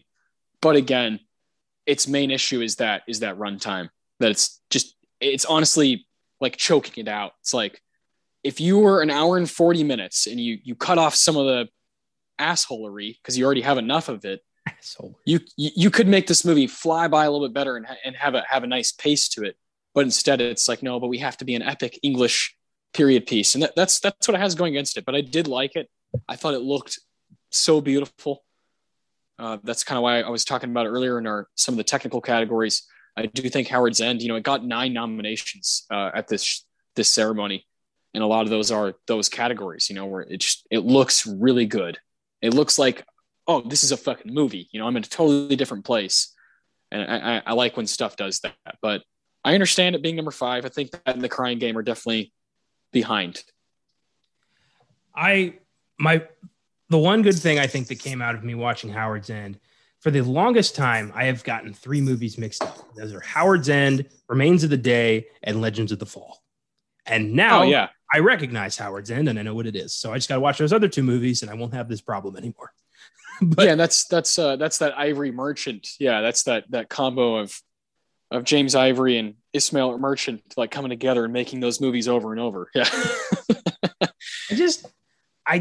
When it comes to a film that's about rich people, I don't care. Like, I have real problems. I don't give a fuck about you and your stature in society. That's like, fair. How am I That's going to fair. get involved in this film when I've got things that actually matter to me? Like, what is this shit? I don't care. So yeah, it's a big thing for me. Like, if you don't have something that's directly going to like influence me, I'm going to be checked out pretty fast. Yeah. And if it's not going to have that rise and fall thing where you see someone go from having millions to nothing, like the Citizen Kane storyline, then you're just watching, dickheads be dickheads. And that's either something you like or you don't. And usually I like it. Usually I have fun with that. I'm a big fan of also Mad Men, the TV show, where it's just these fucking rich advertising guys just bullshitting and just being stupid. So I dig that. It usually provides for good stuff in the screenplay. And I do think Howard's End has some shit that people were saying that if you're not paying attention, it'll go past you, little things that this particular era in the UK. Just the way they speak is fascinating. But it's not a great movie. It's not a Best Picture nominee to me at all. But I did like it. I think what separates it from like a film like Citizen Kane or, Mad Men, like you mentioned, you need this small dose of humanity to keep them grounded. Yeah. And, Kane had that, Mad Men had that throughout, but that's not there in Howard's End. They're just unapologetic the entire time. And there's nothing for me to be like, well, maybe he did care. None of that's there. So no, he doesn't get it. At the very end of the movie, Anthony Hopkins never gets it. He never understands I suck and I'm making these people worse around me. He never quite gets that through his head. And his son is a piece of shit. I mean, good Lord. Charles, I think his name is. He is terrible. Good Lord. I was appalled by that guy right away. If a weasel ever was experimented on, it became a human being, that's what it would be. That smug son of a bitch. Yeah, I like that. That's a good comparison. Okay, top three. So we have Crying Game and Howard's End out of the way. You have it. We just have it swapped. Yeah. Top three here. We got Sensible Woman, Few Good Men, and Unforgiven. These are three good movies. Yeah, I'm very interested to see now how you sort them because this is hard. I've been sorting them up to literally the past 15 seconds because I'm that unsure. But me too. Yeah. I've got my final three, and this is what I'm gonna go with. My number 3 is Unforgiven. Wow. Yeah. Holy hell. That was unexpected. I figured that'd be a shock. I had that in my number 2 swapped back and forth this whole time, and I went with my gut. It's a fantastic movie. It's a great Western. It's the epilogue to the Dollars trilogy. It's the Man with No Name's final adventure. And I love that. And I do think, the performances are fantastic. The cinematography is beautiful. The story's great. There's a bit of a lull in the middle, and that's about it. That's the only thing keeping it from being in my top 2. There's a bit of a lull. It's still an 8 to me. It's a great movie. It's a fun movie, but that lull where I started glancing at my phone just a little bit, that was it. And I was like, but it is a fantastic movie, and I don't want to take anything away from that. I love the idea that, an outlaw, a vicious gunslinger, a murderer can meet somebody who takes that all out of him and makes him want to be a better man. And then when she goes, he's got nothing left to anchor him to the world that's kind of moved on without him. The whole movie is, these gunslingers, these old men who ran the world are on their last legs in a world that's moving on. And I love that idea. English Bob, Ned, Money, even Little Bill, they're all relics of the past. And this new world is not accepting of a gunslinger. It's not going to, it's not going to fly in the new way of life. And Money is kind of a reminder of just how dark and violent the world used to be. And you can take so much away from this film every time you watch it. Yeah. Yep. And it's phenomenal. But the other 2 films just got me a little more. I love it. I love that. That's fantastic. So that's Unforgiven, the big Best Picture winner, is at your number 3. Oh man. Yeah. Crying Game is like a 7 to me. Howard's End, I gave an 8. This movie right here, number 3, also an 8 to me. And the other 2 are 9s. Number 3, Sensible Woman. Spoke a lot about it already. Got to talk about Pacino screaming. It's great to see him in that zone, that element. Chris O'Donnell kind of surprised me. Philip Seymour Hoffman, my dude, my favorite guy, my favorite person to watch, is spectacular with just a little bit in this movie, all the way up until the end. But man, oh man, you know what the touch is that takes Sensible Woman to the next stratosphere? is Thomas fucking Newman. Who other than Thomas Newman on the score to just put this movie into a almost Oscar baity category, but it breaks through it. It breaks through it because it's actually pretty good, actually pretty rewarding. And I like it a lot, man. It's a solid 8. Good movie. Definitely going to try to buy it now and put it on the shelf because I definitely dug it a lot more this time around. It went from a 6 to an 8. So yeah, lots of respect for this movie now that I did not have. That's fantastic. I love that. I had the same thing happen to me for Unforgiven a bit. The first time I'd watched it, I hadn't seen a lot of Clint Eastwood. I hadn't seen a lot of Westerns. So I was kind of just, all right, I got to watch this for school. And I liked the beginning. I liked the end a lot. But through most of the film, I was kind of like, what's really going on right now? Like I wasn't really checked in.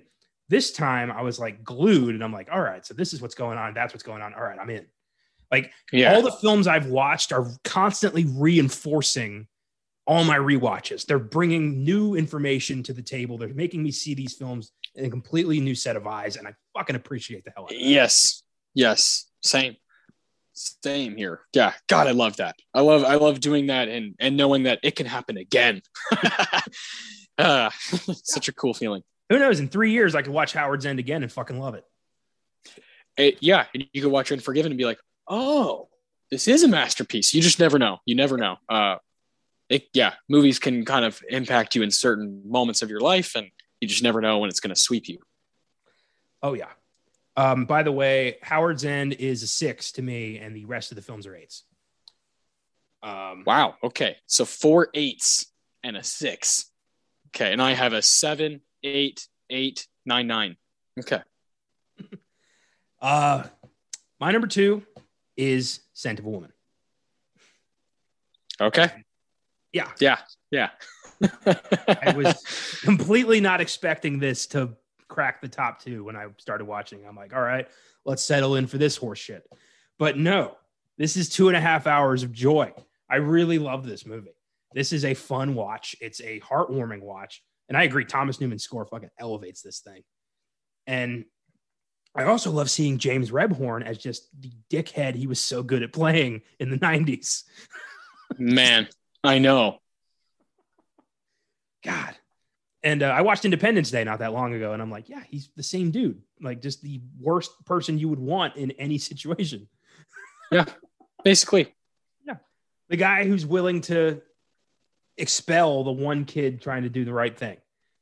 And, but yeah, I love the friendship that blooms between Pacino and O'Donnell, both of them missing things in life, both of them finding it in the other. I love a story about a good friendship.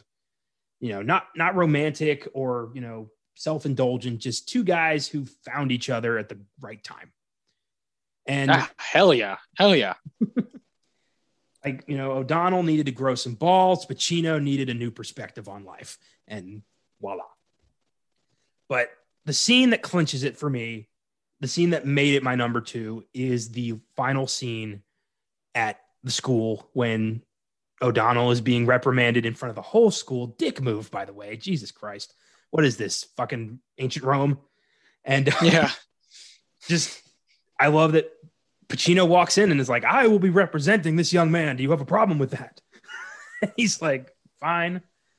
And then just after all of that, he stands up and is just like, what a crock of shit. Like in front of the whole school. And they're all like, fuck. And he just dresses down the headmaster and tells like, what are you doing to this young man? And I love when he's like, and you 3 who actually did it, fuck you too. I can't believe this shit, this kangaroo court. It's beautiful. It's fantastic. It's perfect. It's endlessly quotable.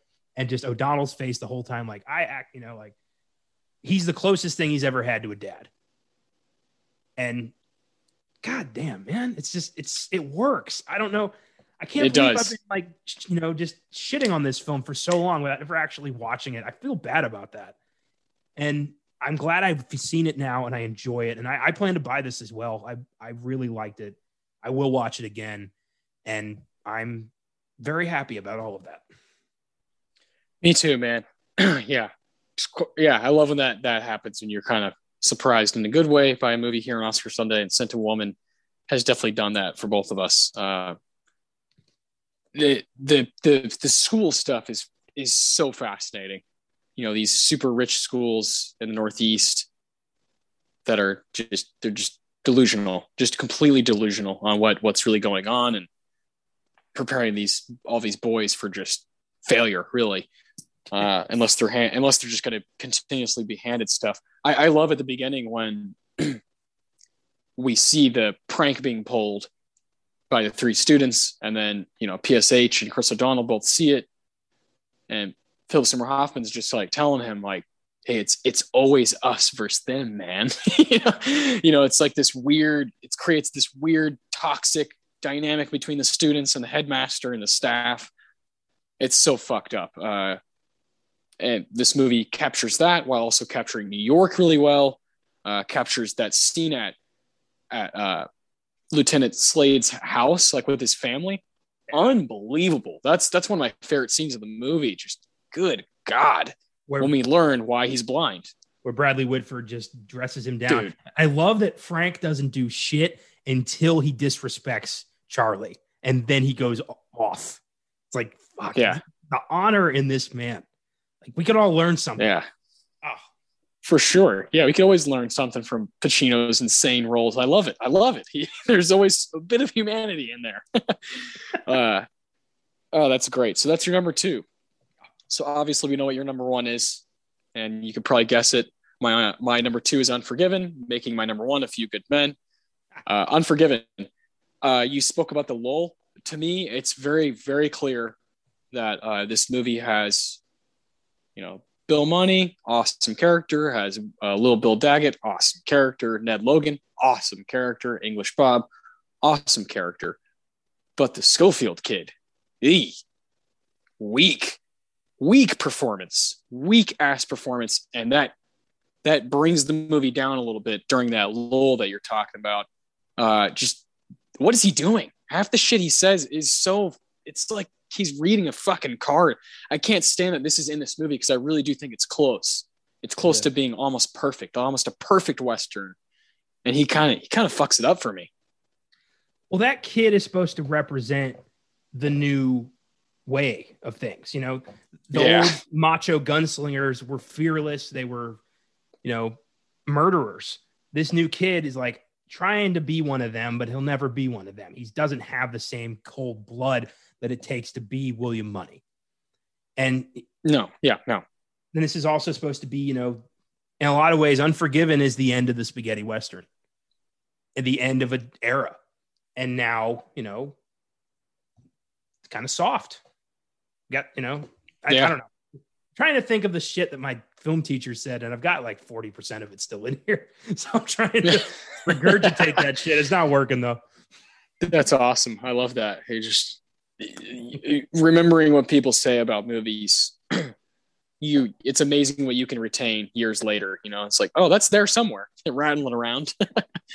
I think that's, for me, Unforgiven. That's what's keeping it from being I just threw and through best picture winner, dominant movie. I think there is that lull. I agree with you. The beginning is amazing. The end is fucking spectacular. But there is something in the middle there that is a little weaker than the rest. And for that, A Few Good Men. A Few Good Men does not have that. Awesome movie.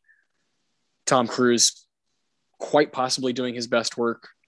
And of course, Jack is doing some of his best stuff. So I adore this movie. It's Aaron Sorkin at his peak, you know, a total freak of nature at this time, like figuring out, this is what I do. You know, this, like, I have a distinct style, and it's fast, and it's, you know, got his pace to it that only certain actors can even get away with. And Tom Cruise just so happens to be one of the best to ever do the famous Sorkin talk. Tom Cruise knocks it out of the park. He speaks at 100 miles per hour while saying super intellectual shit. It's just stuff that not a lot of people can write down, nor can actors do. And A Few Good Men puts that all together. It has a cool twist. It's just it's a great movie. There's really nothing that's like wrong with it to me. Yeah, I had a feeling that we were both going to end up not being able to handle the truth. I had a feeling it was going to be both of us. Yeah. Yep. And 100%. I'm glad this was great. I first saw this when I did my prep for the Moneyball episode. Went through Sorkin's work, and A Few Good Men was one that they had just taken off Netflix, and I stumbled upon it at the DVD exchange store and was like, fuck it, mine. And yeah, yes, definitely. It's such a engaging film. It's just, I love courtroom dramas. I don't know what it is. There's just something about that setting that just grills me to the screen, or glues me to the screen. Mm-hmm. But this film is such a great courtroom drama. It's a great lesson in humanity, in etiquette, in respect, and, you know, not being just the worst son of a bitch to ever wear a uniform. And seeing Tom Cruise and Jack Nicholson go back and forth like that, you know, trading words like fucking swords. It's an art form, and Sorkin has perfected it. Yeah. This is a flawless screenplay, some brilliant characters, and just painting a picture with words. It's, Sorkin's all dialogue. And I think this film could have had a shot at Best Picture. I think it really could have. But to me, it's my favorite of the five. Yeah. Yeah. It's my favorite. And I think it's the most solid. If Reservoir Dogs is in the group, I might say A Few Good Men is the more quality overall film, but I like Reservoir Dogs more just as a fan. That could definitely happen. I like Batman Returns better than all these movies, but that's not, to me, Batman Returns isn't necessarily a Best Picture winner.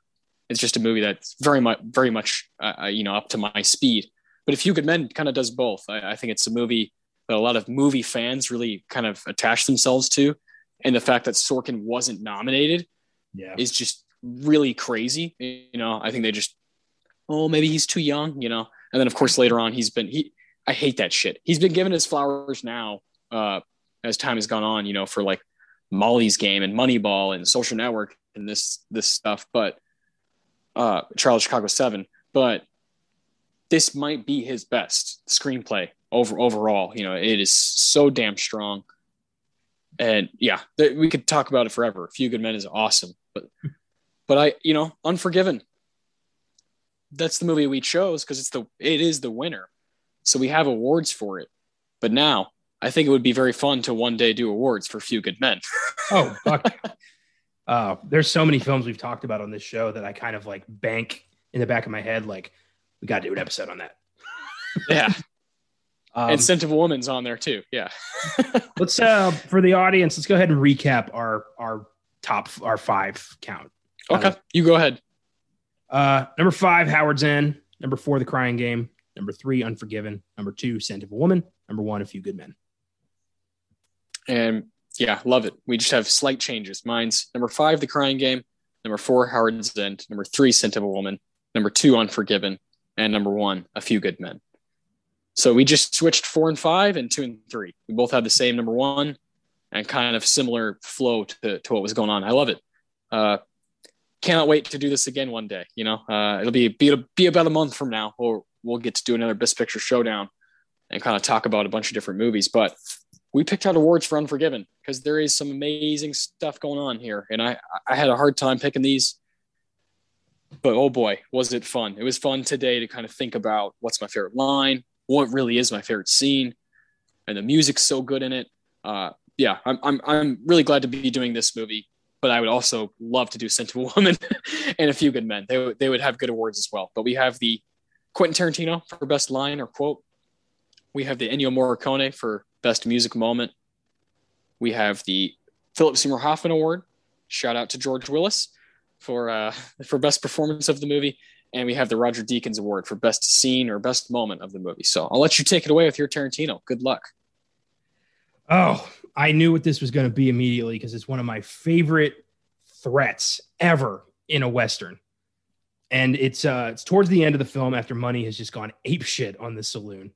And he's walking out and he announces to the town of Big Whiskey. Love that name, by the way. Big Whiskey, Wyoming. Yeah. Big Whiskey. He yells out at a tavern, any sumbitch takes a shot at me, I'm not only going to kill him, I'm going to kill his wife and all his friends and burn his damn house down. And no one even touches him because this motherfucker will do it. Yeah, he actually will stick to his word. Yeah. What a great line. And it's Clint Eastwood with, that raspy, I'll fucking kill you, sons of bitches. Yeah, it's like this is a man who has murdered hundreds of people. Like he is 100% not going to lose any sleep over this piece of shit town. God, so good. I chose a line right around that same area. It's just before that happens. And it's when little Bill is on the ground dying. And he looks up at, this is when they have that camera trick that you were talking about. Now Bill Money is huge. And he says, little Bill says, I don't deserve this, to die like this. I was building a house. Deserves got nothing to do with it, Money says. And little Bill comes back. I'll see you in hell, William Money. And then Will Money just looks at him and says, yeah, and then shoots him. God damn it. That's so fucking cool. Just, yeah, sure. But you're dying first, bastard. I love how Daggett is like, has to go out thinking he's getting the last laugh. It's like, no, dude, you're dying. You're done. You can shut your mouth now. Yeah. So crazy. Straight up. I think this is a good time to mention that all of my awards come from the same scene. Totally fair. That is totally fair. Because that last 10, 15 minutes is awesome. Yeah. Oh boy. The character of Little Bill Daggett is so complex and smart because he's the sheriff here. He's supposed to be the law of this town. He's the guy keeping assassins out, but he's not doing it for the right reasons. He's doing it because this is his motherfucking town and no one is going to exact vengeance in his town under his watch. And we see this dark side of him mostly when he kicks the shit out of English Bob. And it's like, this is what happens to assassins in Big Whiskey. Like, you don't come in here into my town and try to run shit. Like, it's cool. We get this kind of, we're rooting for the sadistic outlaw to take out the sheriff. That never happens. Yeah, no, it's brilliantly set up the way that, from the beginning, the credits we see about Money's wife, like that gives you this kind of, oh, okay, like, fuck, this guy's going through something tough. And because you don't see all that shit, it's just these scars that he has from his past. It definitely provides this, who do you root for? It provides that aspect. And when a movie can do that, that's my favorite. When everybody's gray, there's no, here's the hero and here's the bad guy. I love when it's just people, because that's how people are. That's why I fucking love the spaghetti Western, because every character in those films, there's no, John Wayne clean-cut hero and, vaguely Mexican bad guy.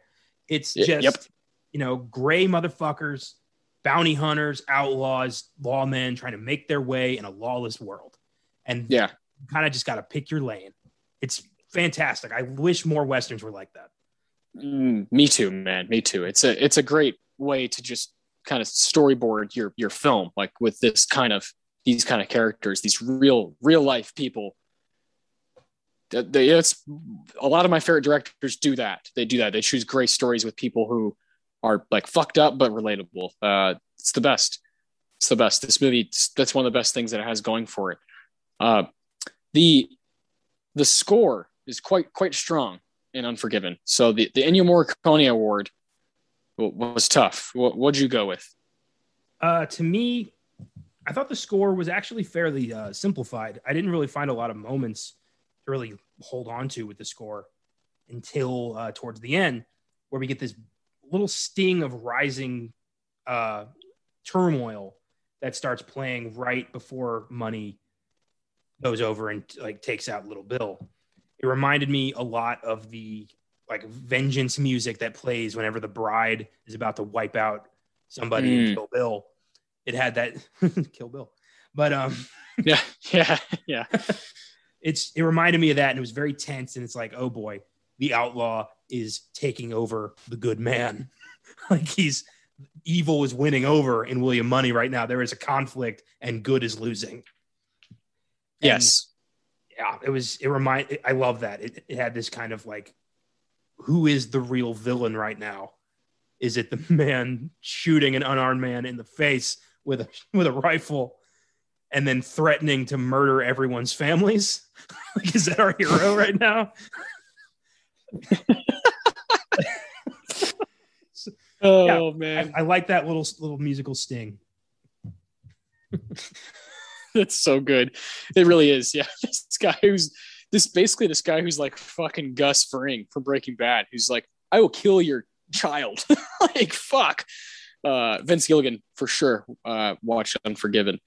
I went with the beginning. At the beginning of the film, it's called Claudia's Theme. There's 8 different versions of it throughout the score, but that first one, when you see the credits rolling through and you see this character Claudia that gets mentioned, throughout the film, when he's like, "Oh, Claudia cleaned me up, man, the whiskey and all." Claudia, we never see her, but we clearly have this. She, out of anybody that he came across, he wanted to like kill every last fucker that he came across.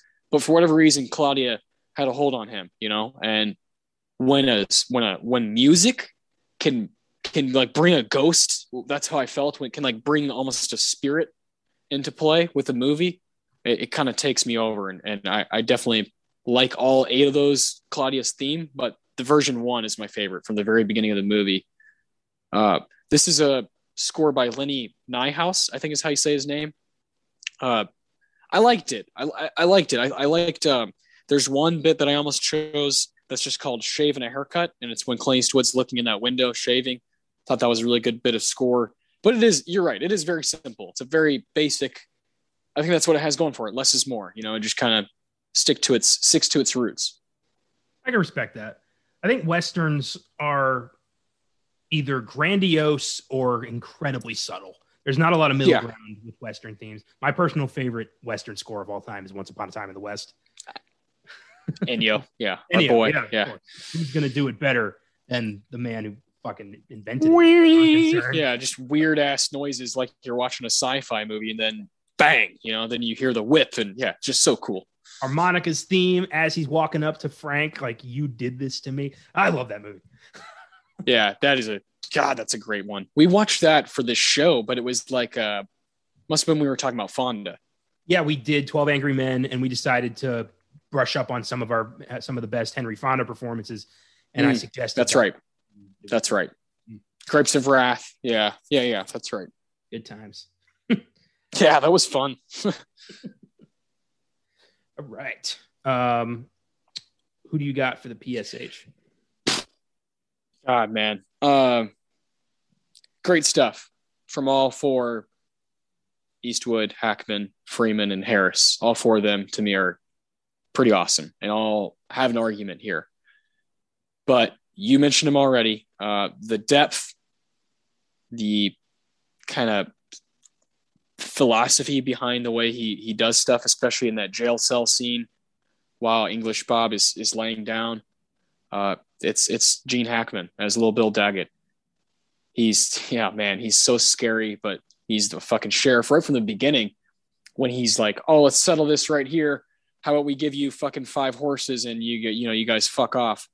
And that whole bit is so crazy when you have Skinny saying, "Well, this is like damaged property. I have a contract." It would be like if I, fucked up one of their horses, that kind of thing, that kind of attitude about this young girl. And Gene Hackman, fucking Little Bill, walks right in. And he's just like, "Well, let's fucking, what do you guys want to do? Should you guys take some of their work, basically, some of their stuff, their materials, their fucking horses?" From then on, he just has zero control. Zero control of what's really going on, but he thinks he's in control of everything. I love how they make fun of him for being a bad carpenter, and he's just like, "No, I got to make this house." I love all that stuff. I love everything he's doing. And then at the end, when he can't accept that this is actually his death, just really cool stuff. Gene Hackman is a 1 out of 1 guy. I really respect him and what he's able to do. I love this character, love the grayness of him, but you could kind of give it to all 4. One of my favorite little moments is when Hackman and I don't remember the character's name. Saul Rubinek, the writer. Yeah, Beauchamp. Beauchamp, yeah. Yeah. Is when they're having like coffee in his place, and he just mentions like, you should hang the carpenter, and he's like, "What was that?" He just looks at him like, "The fuck you just say to me?" And Beauchamp's like getting the vibe. He's like, "No, nothing." Yeah, I'm a writer. I love that. Anytime there's like shots fired, I'm just a writer. That shit's great. He convinces him to like stay with him and like, hey, like I'm the real person you want to be fucking writing about. Little Bill is, oh man, what a great character. Little Bill Daggett. English Bob is a fucking joke. He's a fake legend. He's not, but Bill is the real deal as far as he's concerned. I love when he like, just, hands the gun to English Bob and Bob doesn't shoot him. And he's like, good call. I would have killed you. Like, maybe, I don't know. He's kind of building his own legend here. He thinks he's a legend, but is he? I love that bit when he's talking about, he's like, well, yeah, they called him Two Gun, but that was because his dick was so long. That was just as big as his 45, like, fucking A, man. And he's like, it got English Bob all sore because he stuck it in some old French lady. Like, God, only Gene Hackman can do this, man. I love that. Like, Bill doesn't strike me as an uneducated man, but he keeps calling him the duck instead of the duke. And I know that's not like, that's 100% on purpose. He knows what a duke is. He just refuses to call English Bob a duke. Yeah. The duck. Yeah. God, love that character. That scene is unbelievable when they're in the jail cell, when he's talking to Beauchamp and he's like, yeah, you can be quick, but it's all about being composed, when people are shooting at you. He's like, it's a lot of people will get rattled. Like, yeah, no kidding. Cause you're fucking crazy. He's so good. I love Gene Hackman. I'm kind of a sucker for him anyway. So maybe there's a little bit of bias in that, but he's amazing. And my favorite character in the movie too. Oh, you're not alone in thinking that. He did win the Oscar. Yeah, that's true. Yeah. Not exactly a hot take. No, none of these four is it a hot take. These guys are legends in their own right. And for me, just because of the layering of the character, this kind of inner struggle between good versus evil at all times, I got to go Clint Eastwood as William Money. Okay. Totally fair. Yeah. I just love this guy who's been a monster his whole life and is constantly struggling with, what would Claudia want me to be? And then when his best friend is killed, all bets are off. He's like, fuck that. It's time for some frontier justice. And just goes to work on this town. It's awesome. And in that, you get to see just how cold and composed he is. Like, everything Bill was talking about is William Money. He's the legend. He's the outlaw. He's the one everyone should be writing about. Yep. He's who he's really been talking about. Yeah. He doesn't mince words. He acts. And you don't fuck with this guy. Just everything he does, the whole film, every action he takes, you can feel him thinking about it. Like, is this right? Should I be doing this or should I do that? And then, when he loses, I'd argue Ned is kind of his moral compass with his wife dead. And with Ned gone, he has no moral compass and he just goes completely insane. Yeah. It's such a great performance. There's scenes like when he has a fever and he thinks he's going to die and he's talking about his fear of death. That show, really, Eastwood had range that I think we all forget about. He really did. He was a great actor. I say was because he's more directing these days. But when he was constantly there, he's not dead. I just want to make that clear. Yeah. He really did bring it all to the table. And when you think about how William Money is kind of the amalgamation of every Western character Eastwood had ever played, the man with the no name, the stranger from High Plains Drifter, all of them, they're all William Money, or William Money is all of them at the end of the road. Yes. And when he brings that into this character, there's this just awe about the guy that you can't help but stare at. Every action he takes is like, you're watching, like, I don't know. It's just it's mesmerizing. No, yeah, no. I share the same kind of admiration for that kind of building on top of your legacy and kind of putting an exclamation point on it. Yeah. Yeah, sure. Great stuff. Would you say Gene Hackman's second? Yeah. In the PSH? Yeah. I think Eastwood is my second, but God, Richard Harris as English Bob is so fucking good and provides a just totally different kind of pizzazz, to what's happening in this movie. God damn, I love that performance. And Morgan Freeman's holding his own. I love when Ned and Bill are just kind of talking about, he's like, remember when I fucking shot through that guy's head and his teeth flew out? And Morgan Freeman's like, yeah, you were a crazy fucker. You were a crazy son of a bitch back then, but you're not like that anymore. I love so good when Richard Harris is getting literally like kicked out of the town on a stagecoach and he's just yelling back, you're a bunch of bloody savages, the lot of you. Like, no respect at all in this town. Like, it's hilarious. It's just so good. Englishman who is expecting a little bit of civility is met with, fucking steel-toed boot in the ribs. Yeah. The big whiskey Wyoming way. Yeah. That's how we say hello in Wyoming. God. Yeah. So good. Everyone gets their moment. Yeah, that's true. That they do a good job of those main guys. They really get to shine. And that's got to be a lot of fun. I'm sure they had a blast playing these characters. Boy, oh boy, the Deacons. I think we're in the same boat here. But how do you present it? It doesn't seem like it's just one scene. It's very much a snowball of a lot of moments that lead to just a explosion. But yeah. To me, the moment I had is little Bill is, pepping everyone up, saying like, all right, posse, we're going tomorrow. Don't remember everyone's got 2 drinks and it's out of your pocket and everyone's in a good mood. And then Money walks in slowly and everyone's like staring like,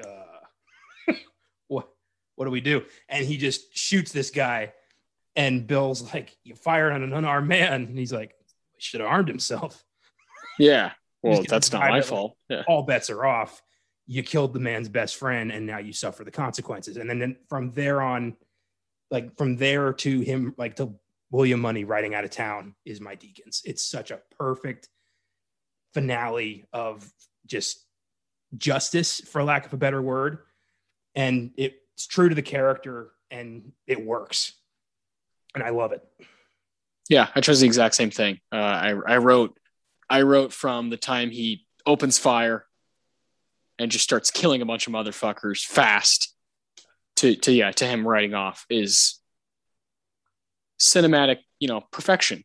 It really just gives me chills just kind of talking about it. There's some great stuff happening in this movie, but that finale, it knows exactly what it's doing. It knows it's going out with a huge bang, giving the audience what they want finally by Money being pushed to that limit. All for Ned Logan. You just don't kill somebody's best friend. Yeah, don't do that. Especially if that somebody is a dangerous outlaw who ever lived, who is on like a 7-year sober streak and he's about to fall off the fucking wagon. So good. God, that is some of the best stuff. I would love to be a fly on the wall watching that happen, watching them film that in the saloon and just kind of capturing Western genius. It's great stuff. One of my favorite Western scenes of all time is that final kind of like showdown. And of course, my Tarantino fell in line with that because, and same with you, where it's kind of in that run. I love when he shoots little Bill Daggett. He's like, "Gotcha, bastard!" Yeah, it's so good. The rifle an inch in front of his fucking face, and he just boom, like blast. He's gone. Yeah. There's no way to even recognize Little Bill anymore. Little Bill is like wiped off the face of the earth. It's just so brutal. So since we pretty much spent all of our time in one scene of the movie, is there anything beyond the shootout that you'd like to kind of point out? Yeah, I think the shootout and then that jail scene that I was talking about with little Bill and Beauchamp when they're talking about like the philosophy of like gunslingers. It's like, holy shit. It feels like you're getting an inside look, like a sneak peek into what makes up the idea of these characters in film. Yeah. And you're getting an inside look at one guy who thinks he's like this badass, Titan, when really he's about to get got. The very beginning, I love the subtlety of the beginning of the film when this guy's got these two kids running around, Clint Eastwood, and he initially takes this job for money, for the cash, because he's like, I need it. I need to set them up better. He does not really want to kill anymore. It's not really on his radar. He wants to live like a simple life. But that opening of just seeing this woman get like just the shit beat out of her and get sliced is such a ballsy, wild way to start a film, and so right away we see some subtlety, and then bam, you're in this town, it's raining, and you're inside this brothel, and it gets rowdy and violent really quick.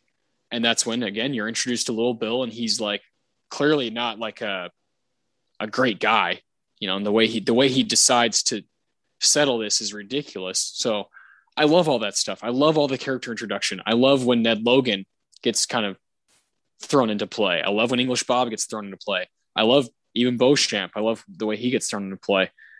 One of the more kind of slower scenes that I do like, that is a kind of a part of the lull of the film, is when I think her name is Delilah.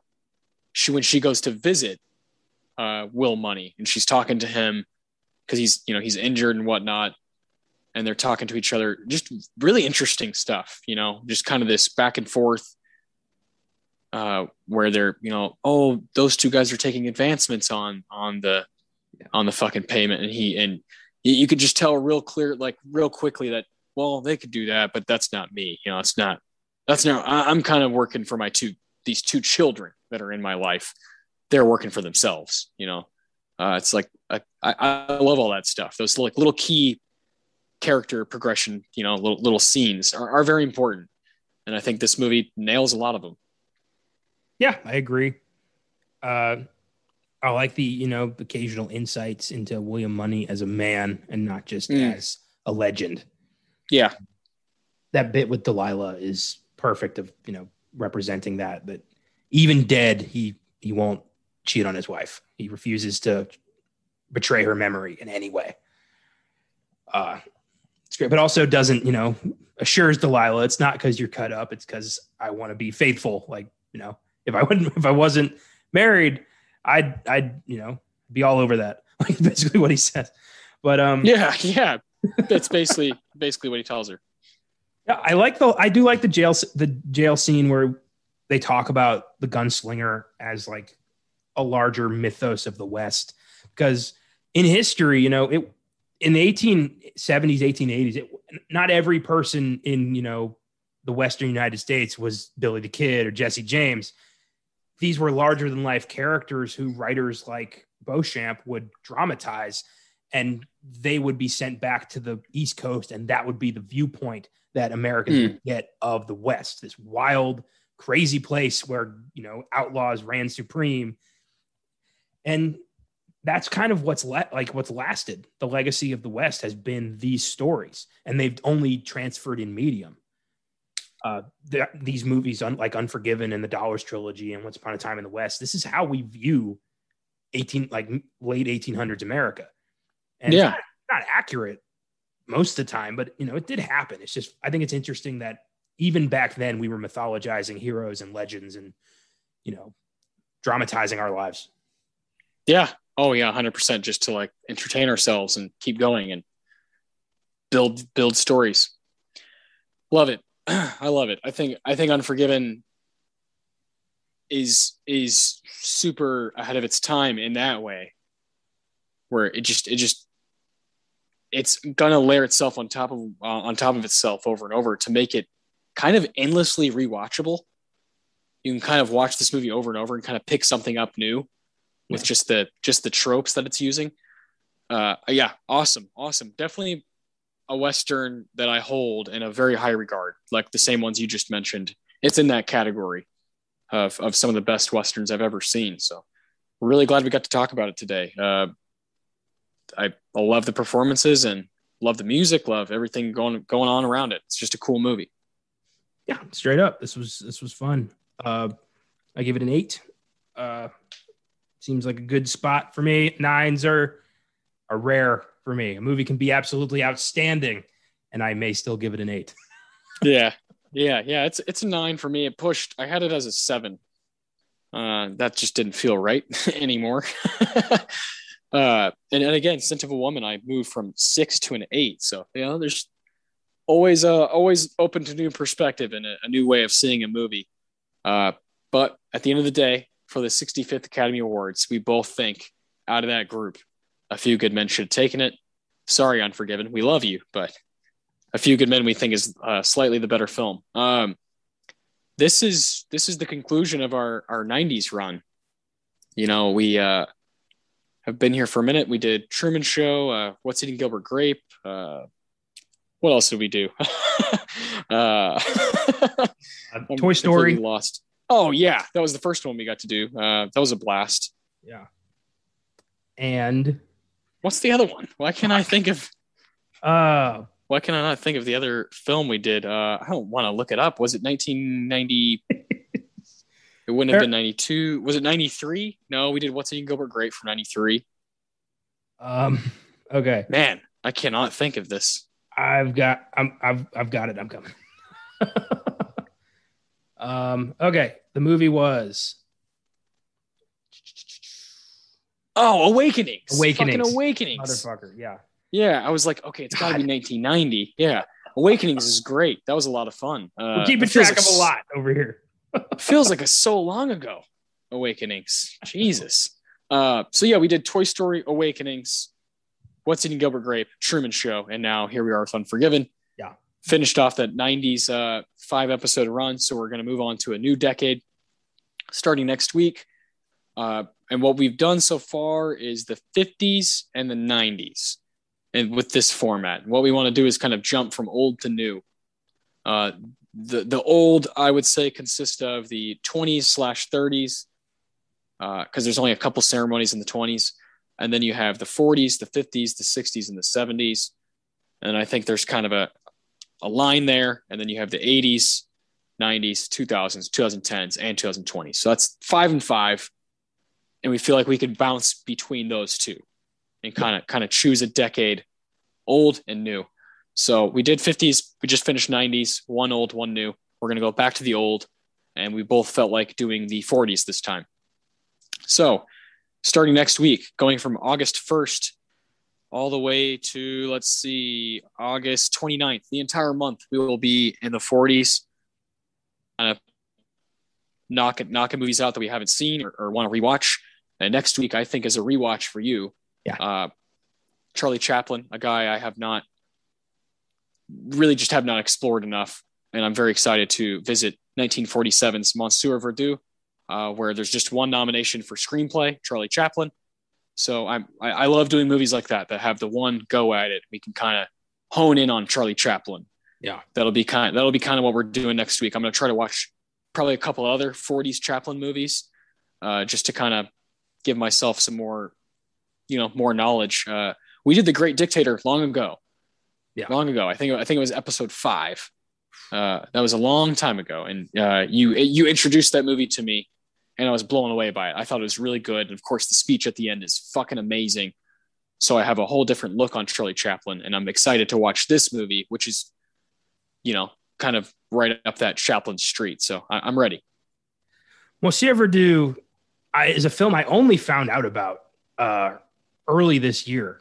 And I was like, what? There's a film in 1947 where Charlie Chaplin plays a serial killer? Are you kidding me? And then I immediately sought it out and watched it, and I was blown away. It's hilarious. It's, made during the Hays Code. So it is, there's a lot they can't talk about, but it's still a fun film about a black widower who is just killing these women for money. But it's Chaplin, actor, director, writer, producer, because nobody told this motherfucker what to do. Yeah. And it's a talkie, which I know it's not weird to you because you're fairly new to Chaplin, but I watched all of his silent shorts and his silent movies before I found the talkie film. So it's weird hearing his voice. Yeah, I'm sure. Yeah. So this will be fun to revisit. I only saw this for the first time like 6 months ago. So this will be a fun revisit. Hell yeah. I like that. Yeah. And a blast. Tomorrow's sneak preview will be covering M. Night Shyamalan's new thriller, Old, as well as the new G.I. Joe reboot prequel thing, Snake Eyes. Yikes. And yeah, saw both these films. Don't expect a very positive show. And then on Wednesday's Filmgasm, Caleb and I are tackling a Netflix original called The Perfection, which I've heard is lights out weird and freaky. So yeah, I'm watching that tomorrow, and that'll be a blast. This has been really fun. I always enjoy a nice Oscar Sunday. Yeah, nice big Oscar Sunday. Sorry, it was a little long today, but Best Picture showdowns tend to push that 2-hour runtime pretty handily. A lot to talk about, and we like to give those 5 movies the proper kind of talking to, really talk through them, and that's what we're doing. And I can't wait for our 40s one. Is going to be so cool. A month from now on August 29th. I cannot wait till we have another Best Picture showdown in the 40s. It's going to be so cool. I think the whole run is new shit for both of us. The 40s run? Yeah. Or most of the films are. Well, yeah, you've seen Monster of Verdun the one time, right? But yeah, for me, it's all stuff I've never seen. Nice. Yeah. That's how it's going to usually go in the 40s. And what's weird is I've owned some of the movies we're talking about in the 40s. I've owned one of them for a long time. It's like, why have I not watched it? Now is the time, So it's definitely movies we've heard of and have reasons for, right? And Monster of Verdun, you're a big Chaplin fan. We've done Chaplin a long time ago on the show. It's time to bring him back. Time to bring him back with a totally different role. Fantastic. Thanks for listening, everybody. Check out Filmgasm on Wednesday, sneak preview on Monday, Giggle Guys on Friday, and keep watching movies. Hell yeah.